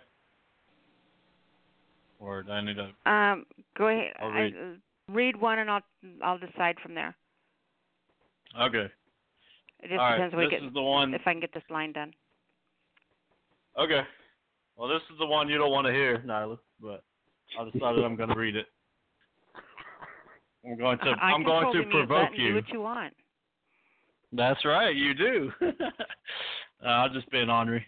But anyways, it's called "Won't You Be My Dom, Madame?" So, won't you be my Dom, Madame? He said, won't you be my sub? She said that she is already a sub for her master, and that a slave may not serve two masters. He said, all righty then. Then won't you be my master, and I will be your slave? She said, I would only hurt you. He said, I thought that body dominatrix sadomasochism was all about hurting one another, watching another hurting themselves for pleasurable pains. She said, of course it is a mixture of pleasurable pain that most think to be more painful than pleasurable, and that what we do is taboo to them because they don't understand what we do to them. We are sexual deviants of slave and masters. They do not understand the roles of either one or the complexity of them. He said, well, if that is the case, then why won't you be my dom, and I will be your sub, as most that practice this call it. She said, well, I guess so, since you are so persistent about it. He said, thanks so much, dom, madame. And may we go play now? She said, yes, we may, but you must be initiated first. My little slaveling sub, he said, oh, hell yeah, can't wait to be initiated and branded as your play toy, sexual slave, and whatever else you have in mind for me. She said, alrighty then, let us begin now. That's in peace. See, it wasn't so horrible. Stan, you want to go on that one? Eric? Yep. Is there something you're not telling us? I'm part of a dominatrix underground club, man. Ah, okay. Yeah. Unfortunately, it's in my head, so. Hey. It might be better than anywhere else, you know. That's right. Yeah.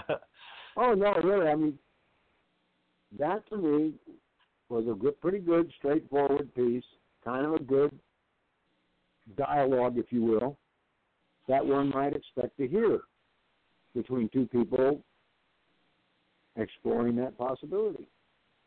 So, yeah, I'm okay with that piece. Yeah. Well, thank you, Stan. I appreciate it. Go ahead, Nyla. I think he said it all. Okay, all right. Hey, you didn't press the mute button, so that's a good thing. No, you didn't get too graphic. You were fine. I told you that one day. I told you that a friend of mine, she writes erotic.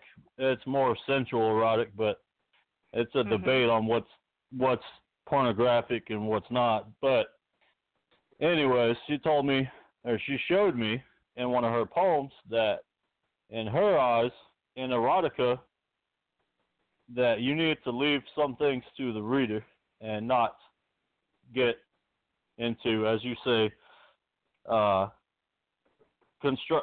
on, how do I say it? Oh, instructional pornography, like you say every day, every night on the show, not to read it. So she said that I needed to do that, and so when I came up with this piece, I was like, oh, okay. And then so I left some things to the reader. But I just wanted to make people aware of BDSM. I also looked into it as well. It's a very complex, I don't know, I'm indifferent about it, but I thought it was interesting to write my first erotica poem. I've written pornography, but I can't read it on your show, though. I write erotica, and my erotica is probably a pretty good limit of what the show would be able to handle, because I believe erotica, to me, when I talk about erotica is that place your mind goes, okay, and it has to serve a purpose. It's taking the brain, with words being able to take that brain where you are at the teeter, but you don't spill over the edge, okay. Right. When you drop over that edge, then that's when things turn into, just words for stimulation, and there's a difference. I could play. Do you guys want to hear one of my erotica pieces? Yes.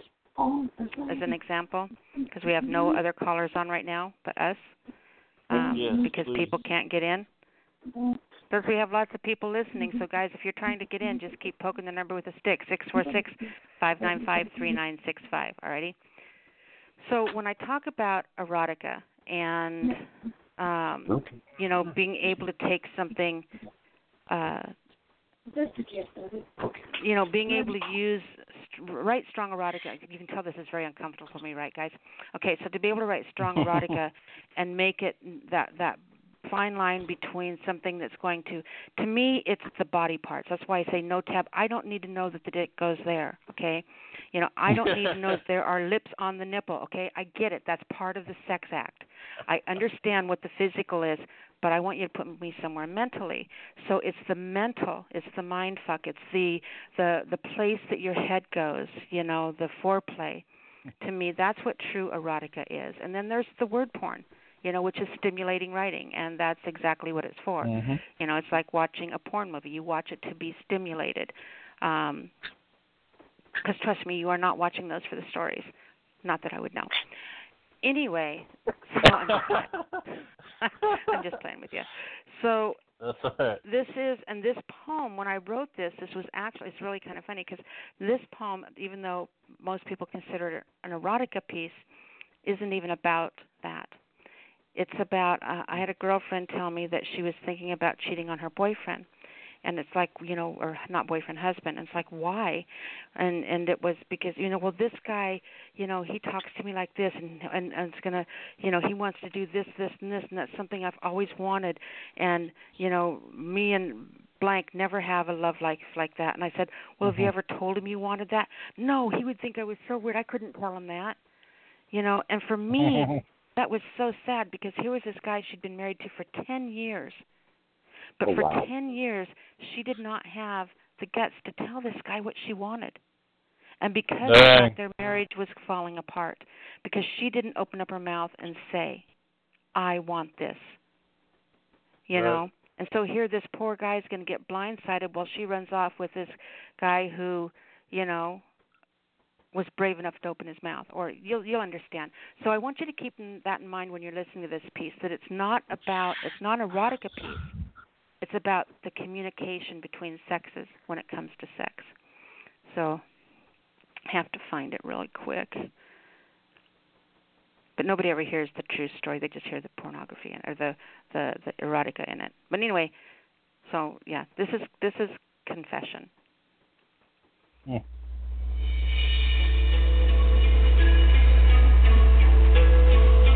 If a man doesn't know what a woman wants, where does the fault lie? Does it lie with him for not stopping long enough to see inside her? Or is the fault hers for never having the courage to open her mouth and say what she really wants?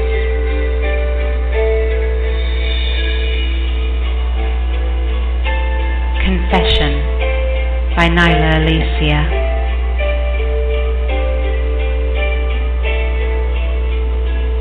There is a fire that consumes me, a frenzy crawling under my skin, hands covering eyes in a self-preserving disguise, peering out between fingers that cage, holding back this passionate rage, fighting a constant battle within, my control begging not to win, teeth clenched tight in the fight to hold back unretractable claws, fearing what the mind dreams, sanguinary visions of the forbidden, bloodlust held in check only by the morals of my own prison. Desires that skull fuck my mind, longing to break free, to step out and beyond these ideals that mockingly bind me, to unleash this salacious creature I hide inside. Hair pulling, teeth biting, ungoverned deliriousness driving me carnivorously insane. My soul longing to carve out crimson your name, leaving tongue lashes to lick wicked at the warm gashes, the tangy iron taste drips, like candy to my lips. Cravings contort this maddening thirst to consume you without mercy, wantonly taken, wickedly, unrehearsed. Nails dig into skin, holding back the dark confession of my own deviant possession. The growling grows louder to unleash hungry screams against burning flesh. To let loose these torturous secrets pounding lustfully within my breast, masked depravity running rampant, and nothing can save you but my own will, now as frail as a ribbon. The ladylike ties that bind me to this proper prison, my lascivious will chewing away at my innocence, imploring to be taken and led astray from the plight confines of my girl next door smile. I feel you already sweating, taste the expression on your face as I start revealing all that sits trembling on the tip of my tongue, while you watch my proper upbringing coming fiercely undone. What would you think if I were caught, if you knew these thoughts coursing through this pretty little head? Oh, Lord, help me. I want to fuck you 2 inches from dead. You heard what I said. I will be your lady. I will make you proud. Everywhere, I will make you proud. Oh, but please, just let me loose on you in our bed.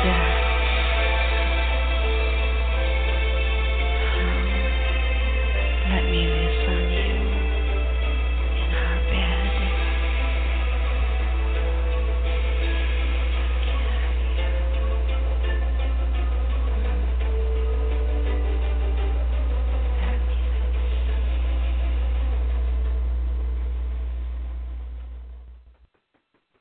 Okay, so that's my example of what erotica is. That's, being able to push something to a point, but without ever having to get into the physical graphics. Does that make sense? Yeah, it does. That's pretty cool. Yeah. Did we lose you, Stan?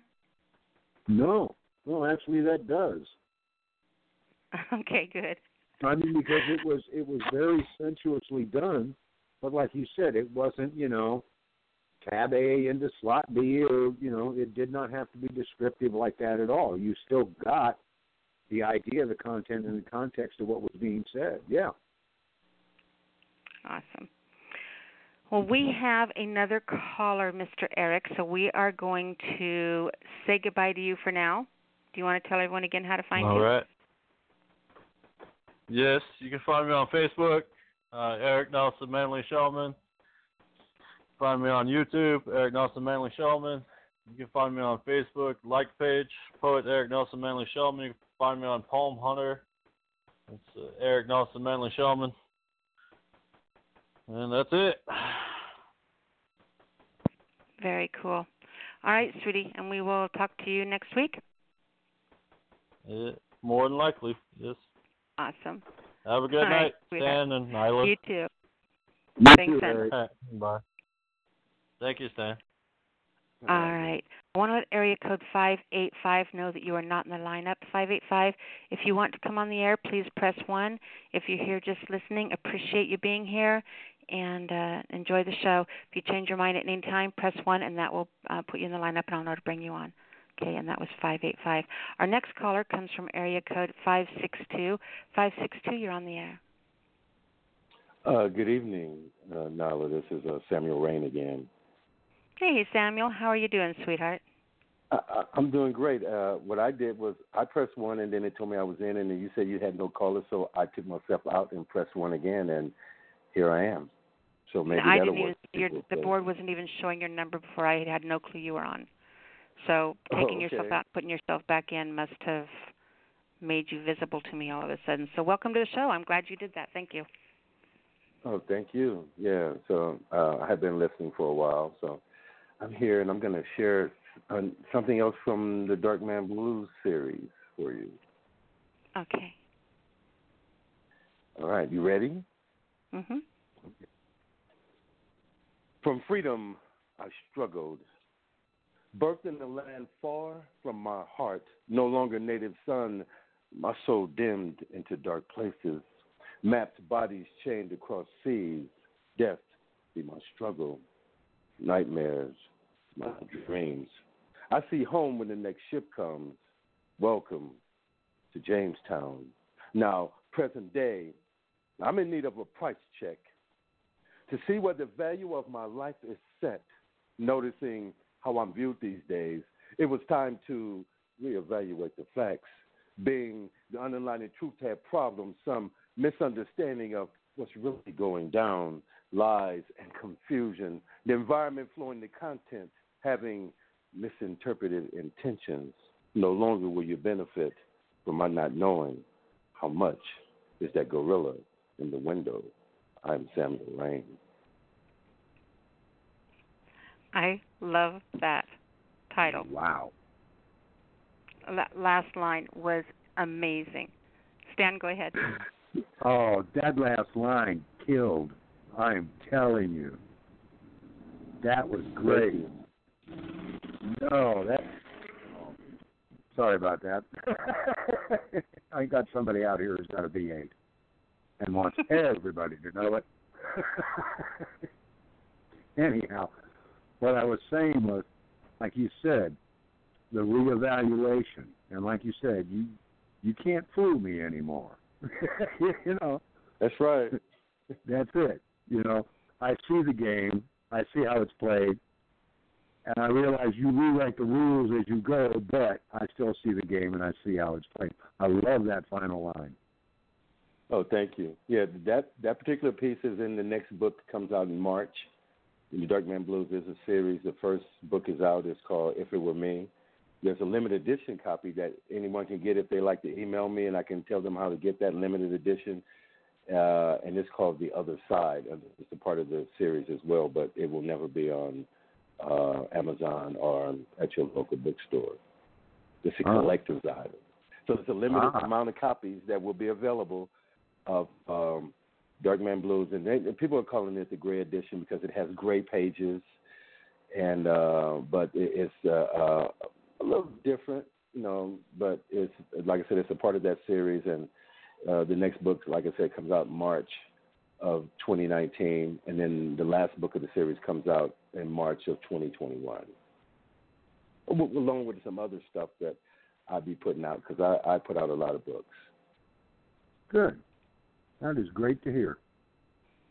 That is awesome, sweetheart. Yeah. Thank you. Very welcome. All right, and what was the Facebook page again? It's Samuel Rain. Okay. You can find me under Samuel Rain on Facebook, and you'll see, if you see my cover. Well, it's the Aries logo on my profile picture, but you know, I just came from the East Coast doing Busboys and Poets in New York and Myrtle Beach and all those other places that I visited. So you can follow me. You can even Google me. So if you need to Google me, if you do Samuel Rain, then it'll tell you where I'm at, as far as Facebook and Twitter and Instagram and all those other things that people are trying to get me involved in. Awesome. All right, sweetheart. Now, I wanted to check. Did you want to read another one? Sure. I can go ahead and do that.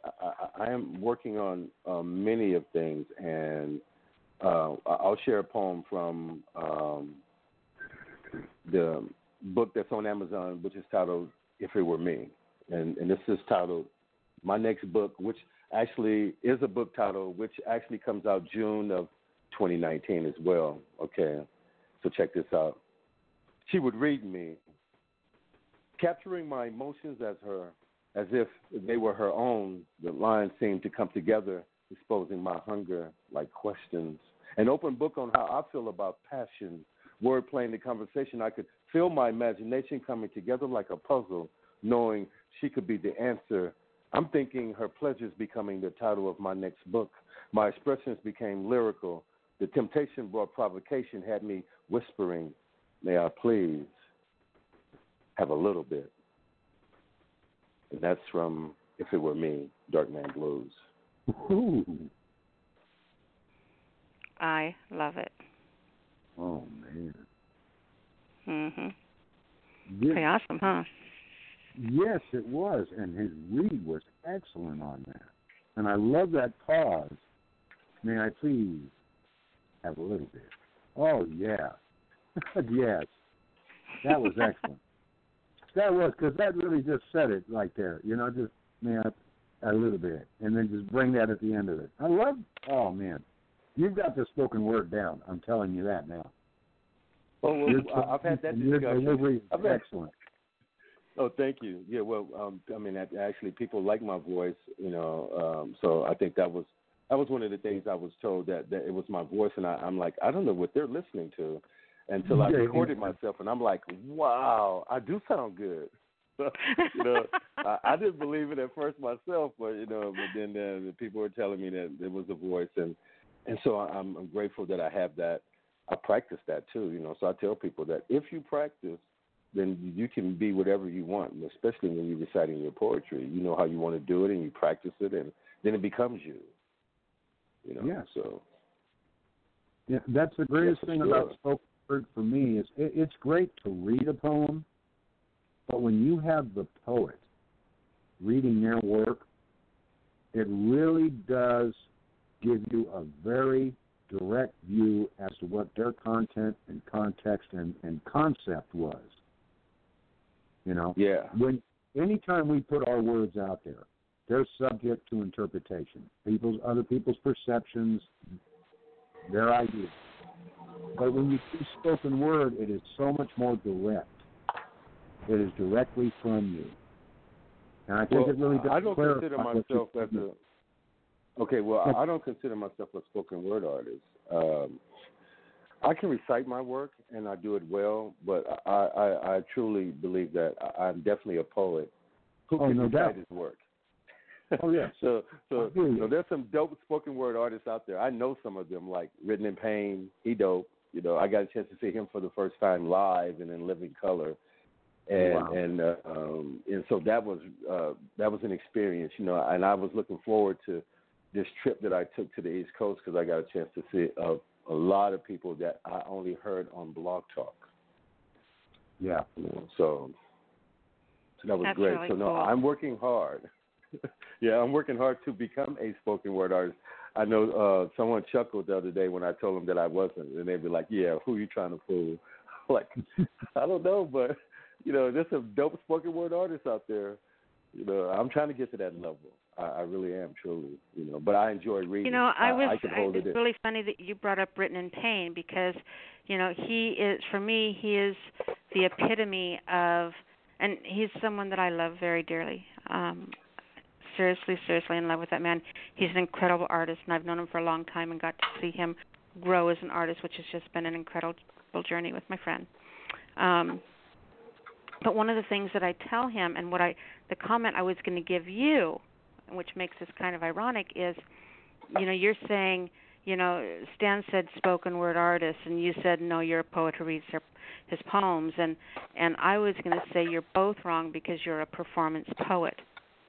So there's a difference between a poet who stands up and reads their poem is, when I picture that, what I call a page poet. You know, those are the polite poetry societies that get together, and there's nothing wrong with this, but there are 3 distinct genres of reading your poems, guys. Okay, so the poetry society that, you know, adheres to the William Shatner style of reading. I have a tuna fish can that rolled down the street and scared the cat. Okay? That's page poetry. Yeah. You are not that. A spoken word artist to me is almost like a street poet. You know, they get that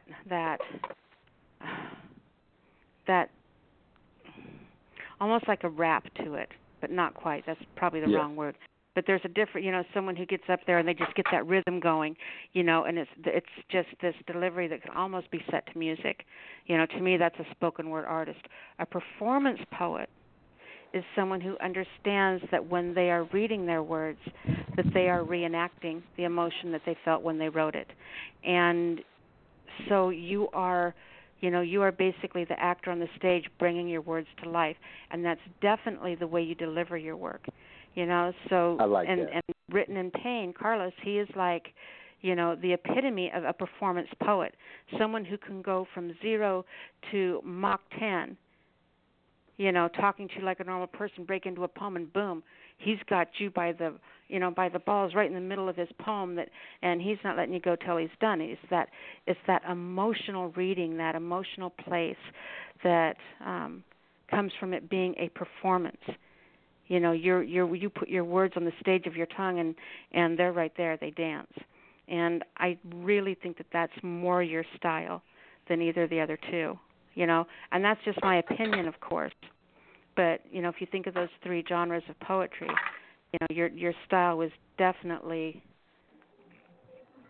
the three genres I like spoken, of reading. Oh yeah, no. Poet reading. That is a great analogy of it. So I'm going to use that. So when they ask me, I'm going to tell them. I'm a performance poet. Well, I'm a performance poet. Yeah, I really like that. Yeah. You know, and it's all it's like someone who likes rock and roll, someone who likes, you know, contemporary, someone who likes country. You know, we all have our own voice. There's not a style that, you know, is greater than the other. We all have our own voice, and our poetry has its own voice, and that's how we deliver it. You know, it's just really interesting the way those voices come out, I think. Well, yeah, it's also a part of, like you said, as part of the performance is sometimes you will take on a different persona depending on the poem. You know, it's like the difference between if I read something like Desire Deterred, it's more of a straight English, well articulated, no real accent or anything read, to where if I do something like Damn Cupid, which is more southern based, I'm going to have that bit of a drawl. I'm going to use that kind of words as well. So yeah, you do kind of assume the character. You really do. And you express your emotions beautifully. You really do. And like I said, your delivery and your cadence is just, it is. It's like she said, it's almost like a song. Well, I believe that it is music because it sounds good, and I try to give people thoughts with what I'm doing. So it works. Well, thank you. Great job tonight. Do me a favor, sweetheart. Tell everyone how they can come find you. Well, you can find me on Facebook, and like I said, if you like what you heard, there are many books out there. You can just put me in a search at Amazon, Samuel Rain Benjamin, and then you'll see all my books. Or if you'd like to hit me up on Facebook, that's just Samuel Rain. Or you can Google me, and then you can find out all the places that I'm at. Very cool. All right, sweetheart. I hope you come back and share again next week. It was great having you here. Appreciate it. Well, I'm gonna try to get there early this time. I want to be there at when the show starts at 4. I want to be on it for sure. Where are you? I'm on the West Coast. So then it's 5 o'clock, baby. Yeah. Oh, it's 5 o'clock. Oh, okay. Yeah, it starts at 5. Okay, Pacific Standard Time. Mhm. I got you. I'm marking it down now. Okay. Awesome. All right, hon. Great job, sweetheart. Excellent read. All right. Bye-bye. Wow. Actually have a piece by Written in Pain a brand new one that he just sent me yesterday that we're going to be closing the show with tonight, so I'm going to be excited to play that. Oh, right. Okay. Yeah. Our next caller comes from area code 585. 585, you're on the air, I think. Hello, I'm here. Hello here. Yes, this is Doug Curry. How are you? I'm doing awesome, Doug. How are you, sweetheart? Right, all right. I just came in. I'm enjoying what I've heard and the discussion of the different types of poetry and poetry reading, and I find it all to be true. I write poetry to be read off a page until I read it, and then it's a whole other story. If I read in front of the crowd, it's another story. But I want it to be able to be understood and rendered off of the page, a contribution to the foregoing conversation. Now, it's not a poem. It's not a short story either. It's a brief story. Let's call it that. Called The Flood. Hope I didn't read this here before. I don't think I did. The Flood. I remember the day the earth stood still. It rained that day. The rivers were swollen. The polar bear frolicked on the ice in the freezing, falling snow. The oceans rose. Tears of pain welled in mother's eyes at the fall. Tears of mirth and joy poured off the last high keening note of a giddy laugh. Drops of rain hung suspended in flight. Were they caught falling from the sky, rolling off the petal of a lily, or bouncing off a hot asphalt pavement? It didn't matter. Everywhere the air was wet, pregnant with life's nectar. The world turned to wetness that day. Milk flowed from dusty, barren cows to the delight of impoverished children of color.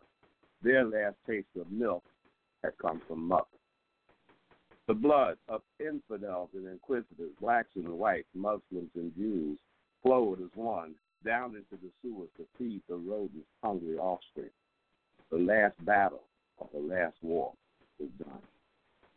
A baby's gurgle hung in the air, a display of glee at her having received her first taste of honey from her daddy's finger. A sperm whale calf moved swiftly to one side in its first ever athletic maneuver, avoiding the peril of the great white shark's deadly jaw. In the whole world, it's not a thing that was not right. For once, what should be was. On the day the earth stood still, only the flood of all things wet moved against the harshness, the arrogance, the self-sustenance of the hard, the large, the fast, the tough, the unyielding. The day the earth stood still was in reality but a moment. It was our moment to realize the promise of what had always been. In that moment of wetness, I was swirling, driving down, twisting, circling in and out as a ladle turns cream into butter, winding deeper, deeper into and out of hot, yielding wetness of youth. Embroiled in passion, we melted into this liquid state, hotter than lava, and with occasional eruptions just as propulsive. And then there was a cooling, dewy concoction of our love and fervent labor that ran between us. It dripped. It formed puddles. It settled upon us, and we with us mingled, and any distinction between your soul and mine was now washed clean away.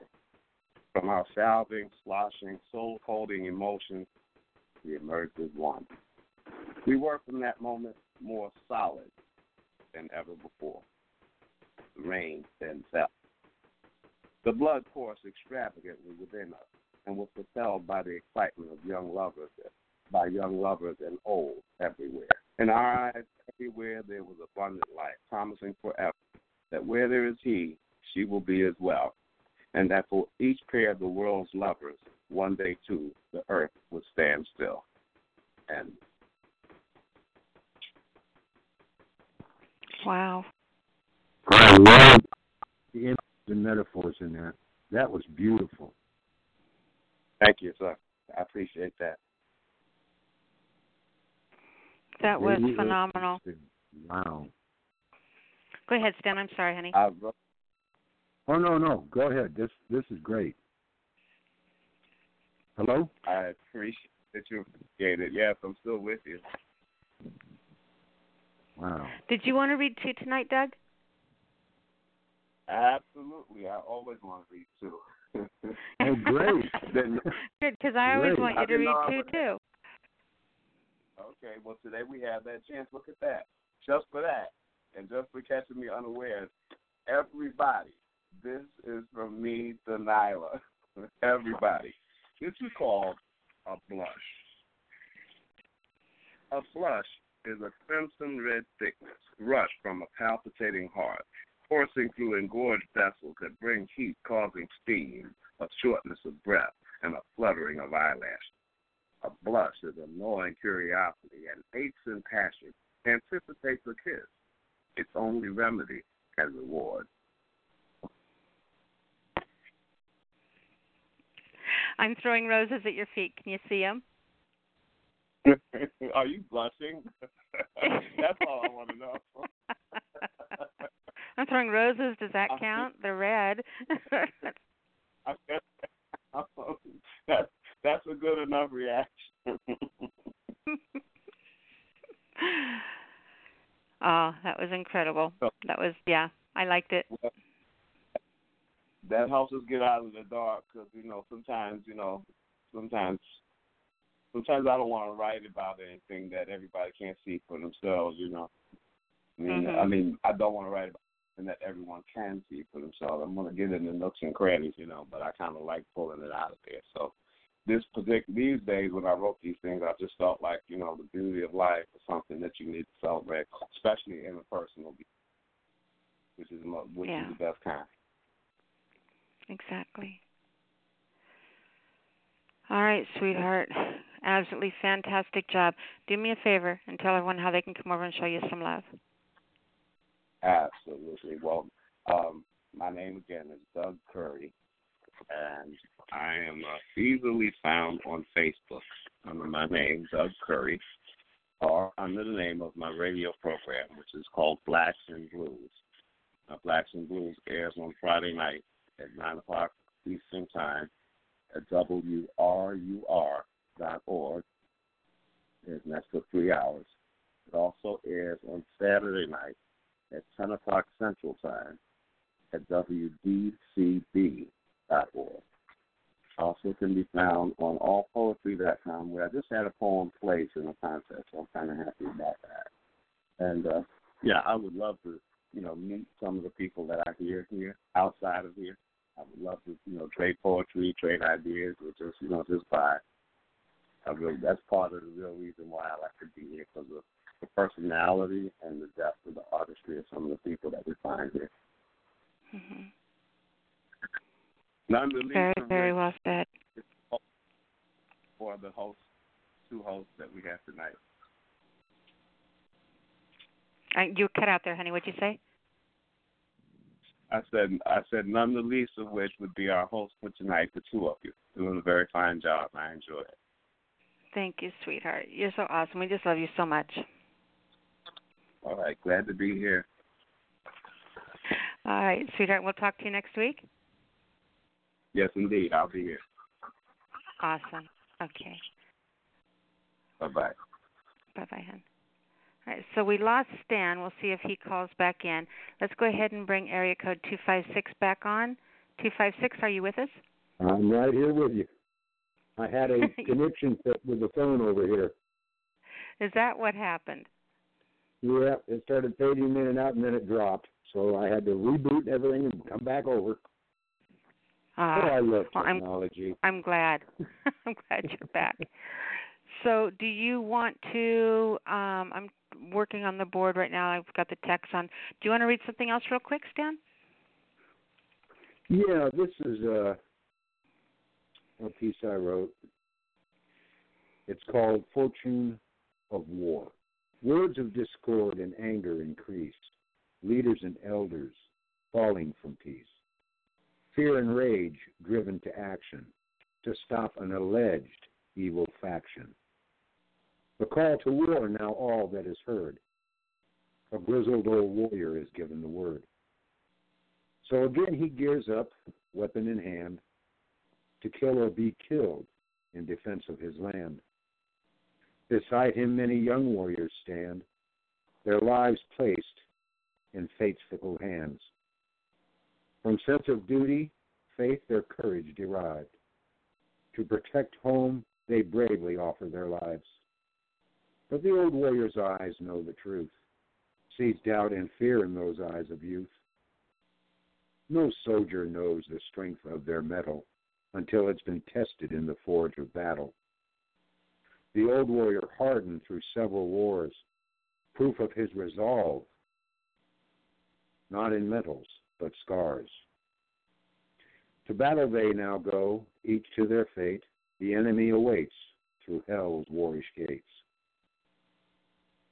Blast worse than thunder, bullets whistles, chill hearts.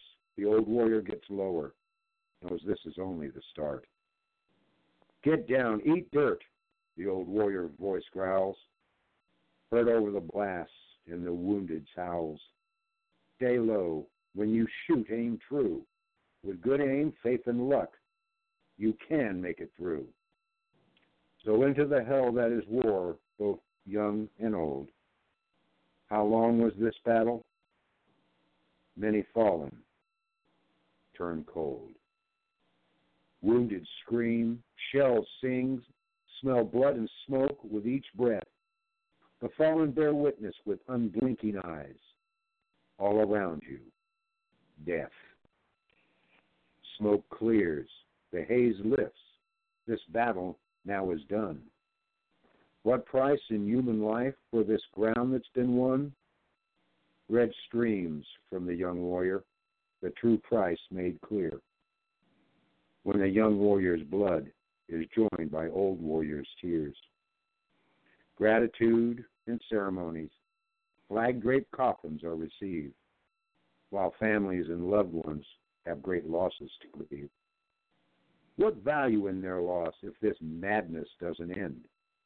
What sense of our humanity if we let it start again? Give peace a chance, you give them a chance at a life renewed. The best way to show them and their families our love and gratitude and peace. Amazing. You know, you're like a third genre. A lot of your pieces are. You're a fourth genre of poetry, and that's the storyteller, the prose reader. There's that, and that's completely different than any of the other ones. But when you read that piece, when you read a lot of your poetry, it is a narrative style of poetry, and so it's almost like storytelling prose, and we get drawn up into that and sucked up into it. And it's like, all these kids sitting cross-legged on the floor with their eyes really wide, just following word by word and you leading us wherever you want us to go. It's pretty cool. Oh, thank you.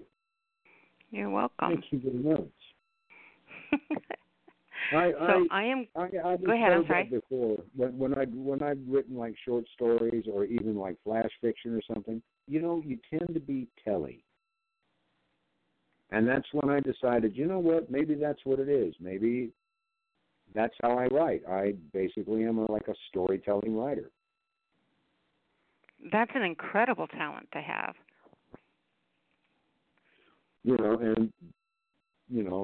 That's when I started writing things like Perspective and Journey to Ask and all these other little, basically short pieces, which were not really poetry. They're more, like you said, a narrative. Mm-hmm. And it works. For me, this is what works. I can do brevity, but when I do get into a poem of some length, it usually does end up pretty much being a story. Mhm. And you are a quite versatile writer too, which is really nice.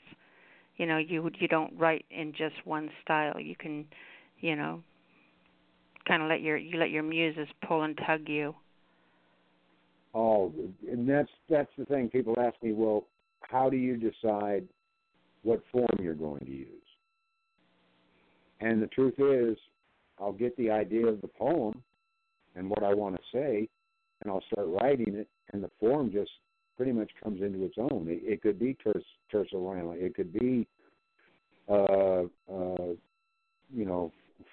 four-line stanzas. It could end up free verse. I just don't know. It just depends on how it flows. Exactly. Yeah, and I think it's nice when we don't put those expectations on ourselves as a writer. You know, that I'm going to sit down. You know, if we're doing a form poetry, and it's like I'm going to sit down and I'm going to write, you know, like Philip's going to be talking about a sonnet. I'm going to sit down and write a sonnet. You know, that's one thing.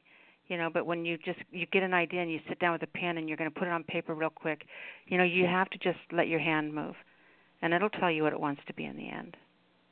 Oh, yes. Yes. That's how I ended up with a couple of my poems ended up with 3 different poetic forms in them, you know, into the one content, because that's just how the flow of thought followed. Mhm. And I don't know why. It just did. You know, like I said, I've written some things and then read them and gone, why did I do that? And still to this day don't know why it fell in that direction. But that's just how that flow of thought went. I am very undisciplined. I'll just put it to that. I'm very undisciplined. Who wants to be disciplined? Well, evidently not me. That's good. I like that. So let's play. I talked earlier. I can't get any callers. I can't get the board up right now. So we're going to play a track real quick. We've got about 33 minutes left in the show. I want to play this track, and then I'll probably play another one real quick, and then we'll come back and see how the board's behaving. But this one is the one that was just sent to me by Carlos, written in pain, who we spoke about a little bit earlier. And I'm excited because this is the first time I'm hearing it right along with you guys. So this is Table for Two by Written in Pain. Here we go. Love's losers often choose to abuse themselves. So I gorged on every fish of the sea, flavored with the spices of life's variety, so there was nothing left to ingest. How soon a man can die from a diet of flesh consumed. Lust is a drug rush. It hurt me to cold turkey, but now I was free to see she that found me worthy. If she would give me a shot, I'd swear I'd hang up that jersey. I mean, have you ever seen a woman before that made you feel as if you've never ever seen a woman before? I wanna settle down. Won't you settle down with me? Settle down. We can settle at a table for two. Won't you wine and dine with me? Settle down. If love is a house, she be that permanent fixture. Love and light, she be that mixture, that elixir. I just wanna be the frame to frame her perfect picture. She be that deity to my destiny. Her face, that place of grace. Her mind elevated, her queendom celebrated. It was in her image God was created. Lost in her soul's windows, her skin glows. My heart, her kite string. Wherever the wind blows, my soul grows. She be the next breath I needed. She be what I want, wrapped in everything I've ever needed. This is what a love life looks like, in case you've never seen it. I wanna settle down. I wanna settle down. Won't you settle down with me? Settle down. We can settle at a table for two. Won't you wine and dine with me? Settle down. I wanna raise a child. I wanna raise a child. Won't you raise a child with me? Raise a child. We'll call her Nebraska. Nebraska Jones. She'll have your nose, just so you know.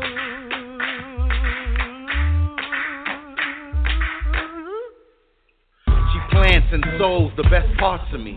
Waters my daughters, quenching with unmentioned intention. She's out of this world, surpassing and outlasting this dimension. She be life's extension, this isn't settling. She be the stairway to heaven, I just wanna bask in it. Forever and a day we'll last in it. She be unquestionable love, no need in asking it. She be magic, whatever's wife material, she be that fabric. My cup runneth over, my table anointed. My heart broken until she joined it. Love is love. Follow the flow.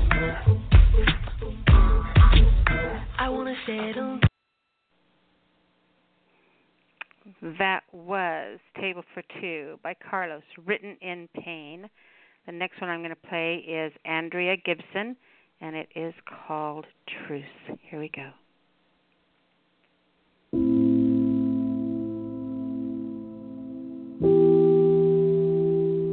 I was little.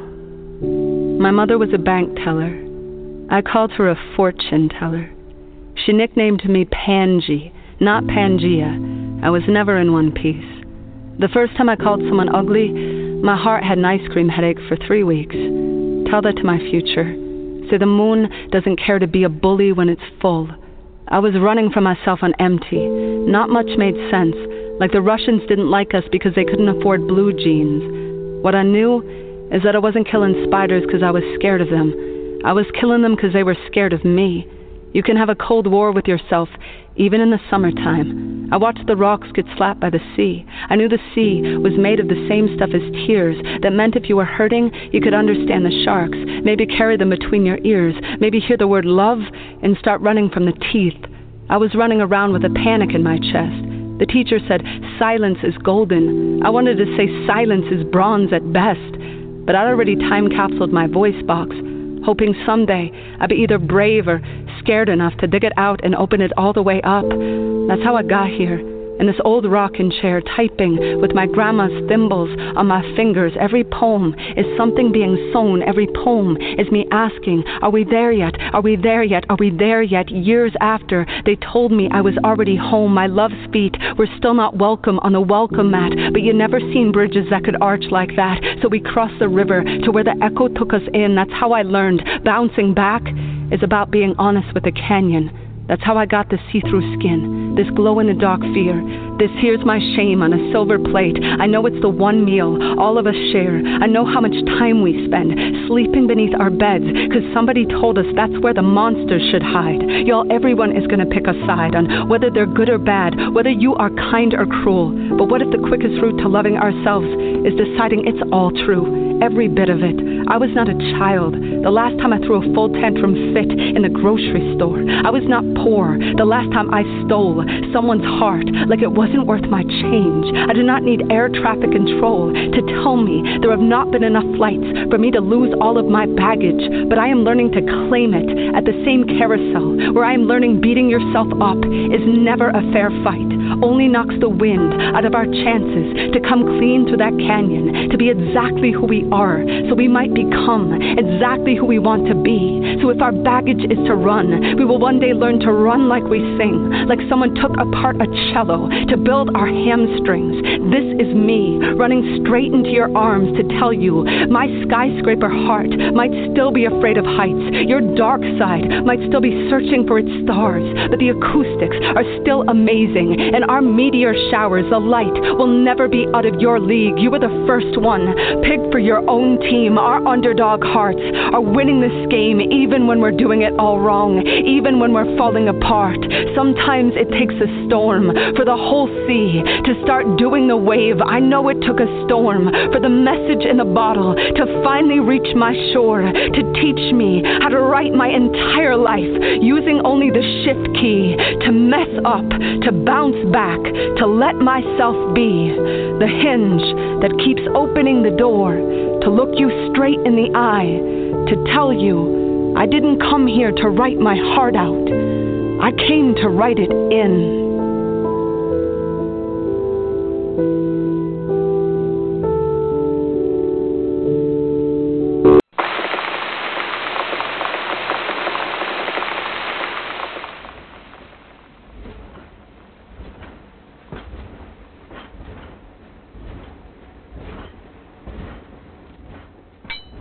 Well, post-Civil War, who do you think they call upon to turn the ash back to brick? No, sir.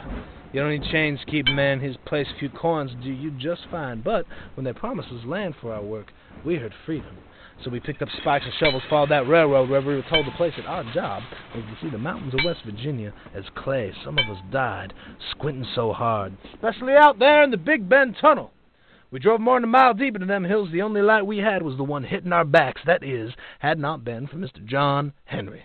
With a hammer in his hands, John at arms like dynamite-tipped bullwhips, fireflies bursting across his kneecaps. His slam sounded like bullets coming fresh out of a revolver.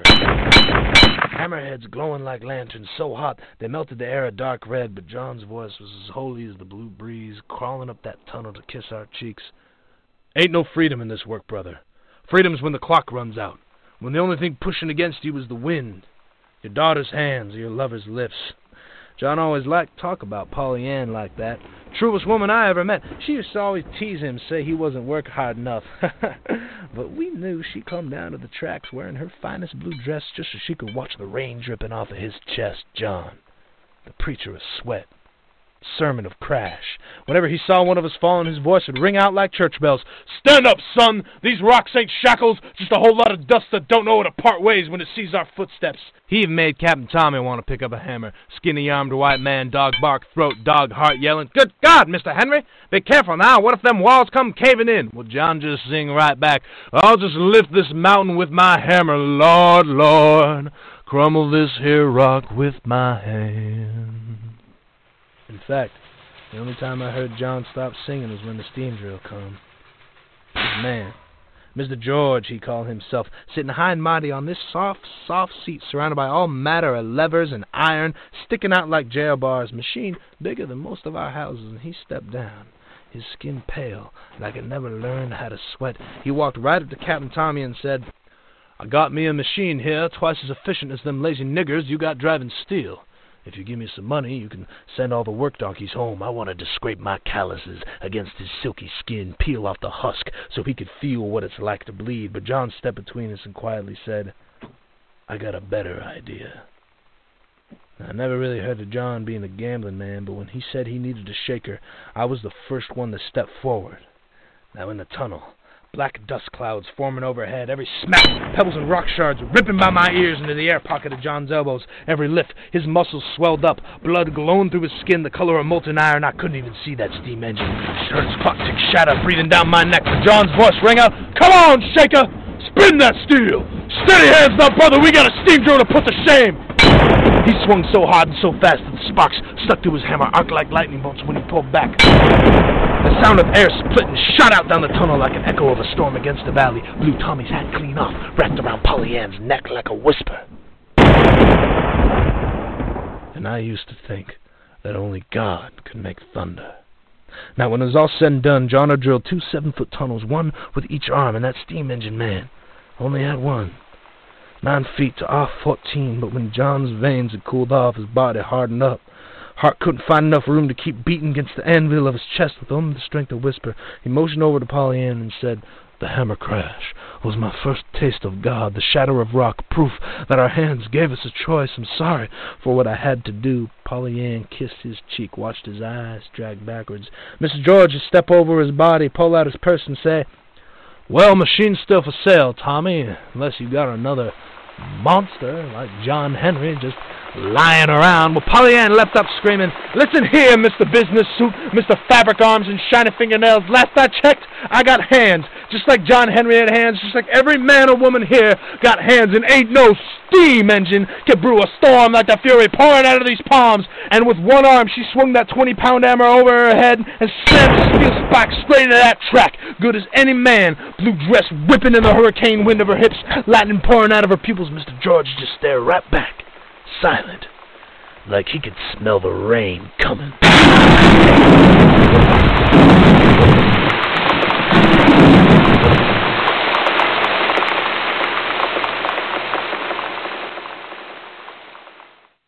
I've always absolutely loved that piece. Absolutely fantastic. How could you not love that piece? That was powerful. It was performance poetry. So that's what I consider. It's almost like you're watching a little word movie, just the emotion and performing it. All right, my dear, so we've got 20 minutes left. I do not have a board, so I cannot take any callers right now at the moment. Do you want to read one more piece, and then I'll just go ahead. You can take off and relax if you want. I'll just go ahead and close the show out with a couple tracks. Well, all right, I'll go ahead and read one more here. Okay. And this is the one we were talking about. This is Damn Cupid, A Grouch's Love Lament. Here I sit, old and sore-jointed, sunk in my easy chair. Need a butt donut in the seat for my pin-cushioned derriere. That naked-ass little cherub pest, Cupid put me in this mess. Caught me back when I was young, coming into my best. I tell you, as a young man, in full passion of my youth, lean and mean in tight jeans, smoking hot, and that's the truth. So confident in my swagger, them young gals were smitten. Some looked like they could eat me up. Others looked as cute as kittens. Like Casanova and Don Juan, my romantic prowess full on display. Sweet talk to girls, baby, tonight I'm yours. But tomorrow, that's another day. So strutting I go, the town Lothario. Spotted her coy smile as I passed by. Could almost swear I heard a twang. Turned and followed her, with no idea why. Now I will say she was a looker, but not as endowed as buxom Irene, nor had the hot hips, waist, and full lips of that saucy and sultry Maureen. Not as sassy and sexy as Wild Mary, nor those hot, endless legs like June, but brown silk hair, southern sky blue eyes, twang, damn. Felt like my heart swooned. I asked her name. She said, I'm Betty. We arranged to meet the next day. My eyes locked on as she walked off. Swear she had such a sweet, sweet sachet. We became a couple, as you probably guessed, young in love and with all that infers. And if I thought of some dalliance, twang, my heart would only see her.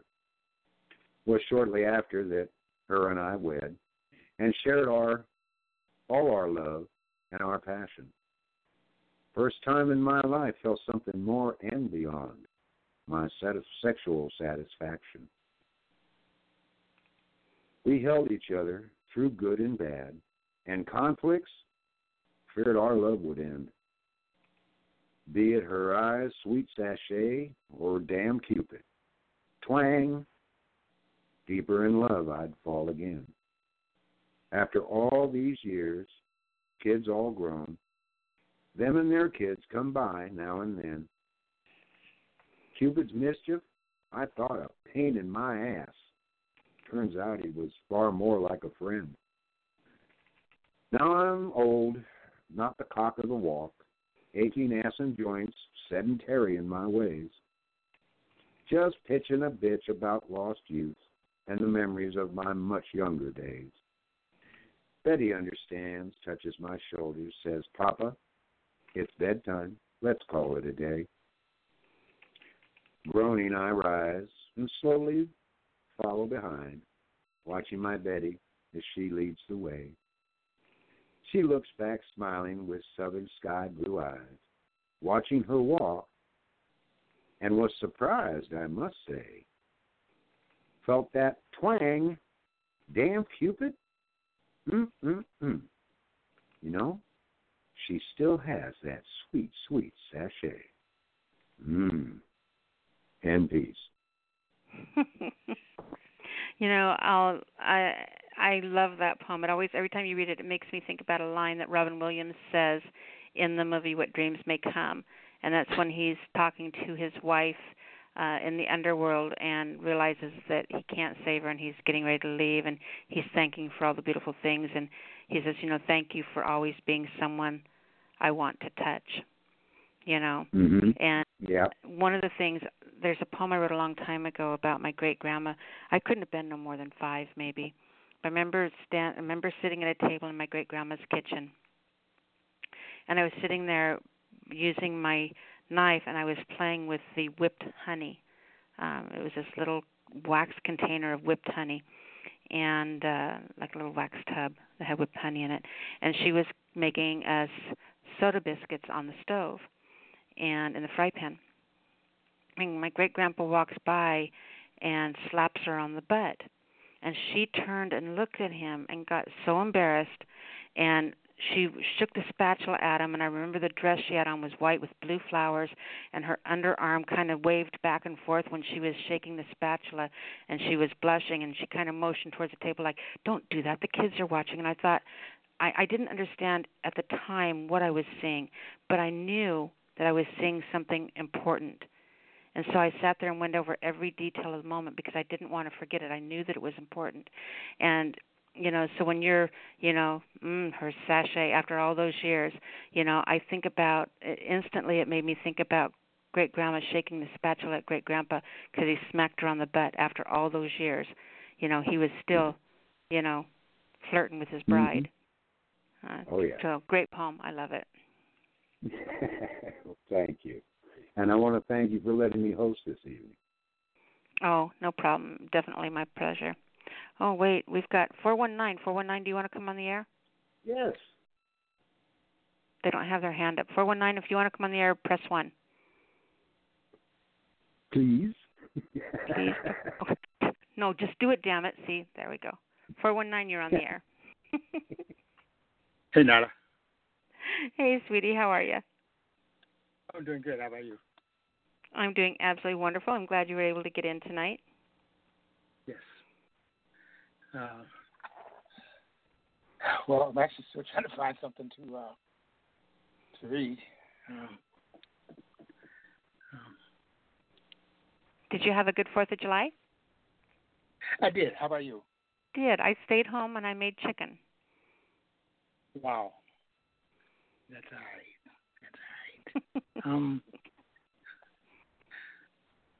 Tell me why you made the chicken. What's that? Tell him why you made the chicken. Because I had a girl that ordered a costume for me for a Burning Man thing, and she's going as a barbarian, and I need the leg bones for the costume. So I made a whole bunch of hot chicken legs baked in the oven so that after everyone was done eating them, and I'm giving them to all my neighbors and everybody, I get to use the bones for the costume. That's why I made them. This just makes me sound really creepy. I said at the beginning of the show, here, you want some chicken? Just give me back the bones. It's like, don't go near that lady. Yeah, I'm that neighbor. You know that neighbor everyone has in the neighborhood, that one? I'm that one. Yeah, why not? So did you find it? I'll just no, but I'll just do one from the top of my head. One that I had memorized. It's from actually it's I have I told you I was working on a book, Tears from the Hood. It's published and it's out now. So I'm going to do one of the poems from that book. It's from a medley called Role Models. So here goes. I saw this young brother. He was wearing a frown. Hold on, let me. All right, I'm drawing a blank.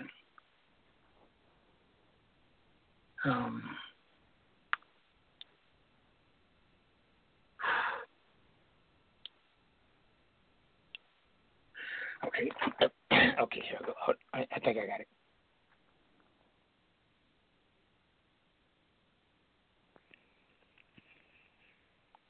Okay, I'll do a different one. This is called "A Letter to My Son." It's from the same book. Okay. It's called "A Letter to My Son." I'm writing you this letter, man, because I want you to be a better man, and I pray to God you can't see, because I don't want you to be like me. And I know I caused you strife by not being a part of your life. See, your mom should have been my wife, but I wasn't down with that. For me, the streets is where it was at, and I wasn't there to watch you grow. See, I was too busy getting paid, making money, and getting laid, and I didn't know the pain that you were feeling and the pain you may be still in. And, man, this shit is killing me, because I never wanted to be the man my daddy was. See, he was a pimp monkey, a street junkie who never cared for nothing but self. Left me and Mom's on the shelf.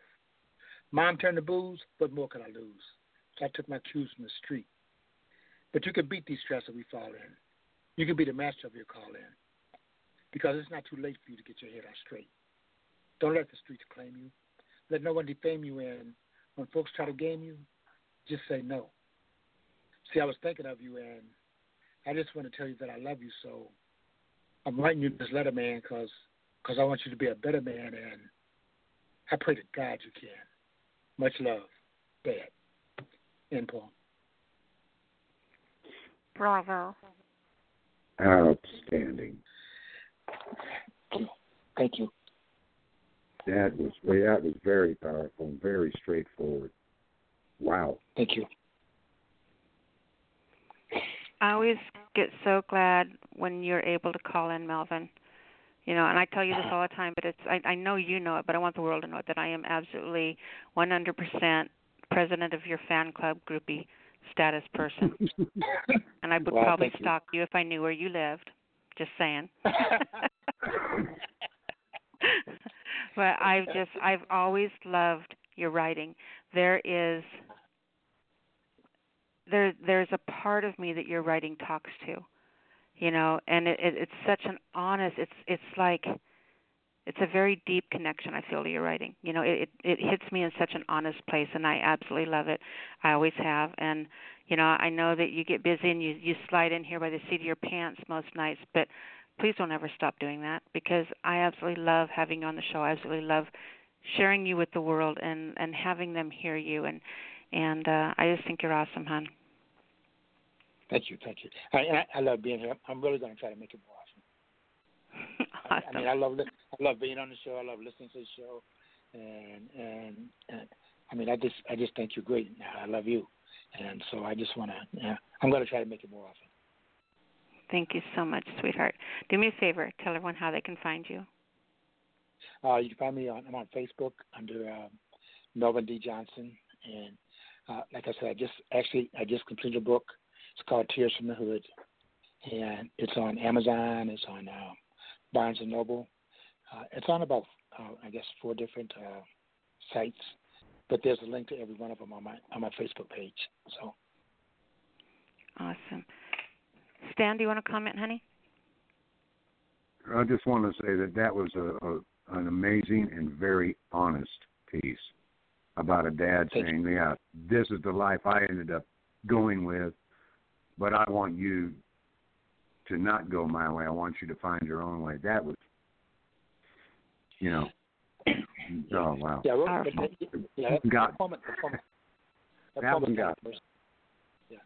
You know, my biological father, he wasn't in my life, and then I had a son whose mother didn't tell me about him until he was almost a teenager.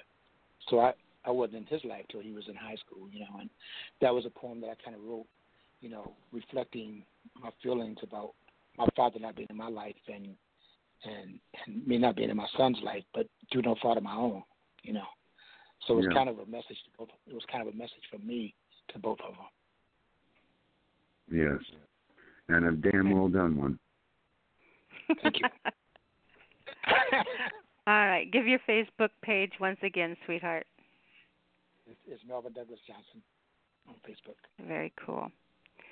All right, we will talk to you next week if you're able to get in. Thank you so much for being here, sweetheart. Okay, thank you. Mhm. All right. Stan, once again, thank you for being here with me tonight and hosting and hanging out. I really enjoy it when you do that. Do you want to do me a favor and remind everybody once again how they can find you? You can find me on Facebook as Stanley Phillips. You can find me on Nyla's SpeakEasy Cafe, World Poetry Open Mic, on the Epiphany Group's Inspiration Factory, or on Poetry in the Raw. I'm with the Anthology Group, the Garden of Poetry and Prose. I'm in the Outlaw Poetry Group, which is Philip Kent Church's group, and I am also in a group of my own, which is Friends of Words, Wonder, Wisdom, and Wit. Very cool. All right, sweetheart, appreciate you. Thank you for hanging out with me tonight. Always a pleasure, Nyla, and thank you. You're welcome. All right, everybody. You have been listening to the SpeakEasy Cafe Open Mic Poetry Show, The Sound of Ink. I appreciate you all being here. All righty. I'm going to close the show with Sabrina Benham And this is a piece called Glass Girl. We'll see you guys next week for the live show, and I'm looking forward to it. Good night, poets.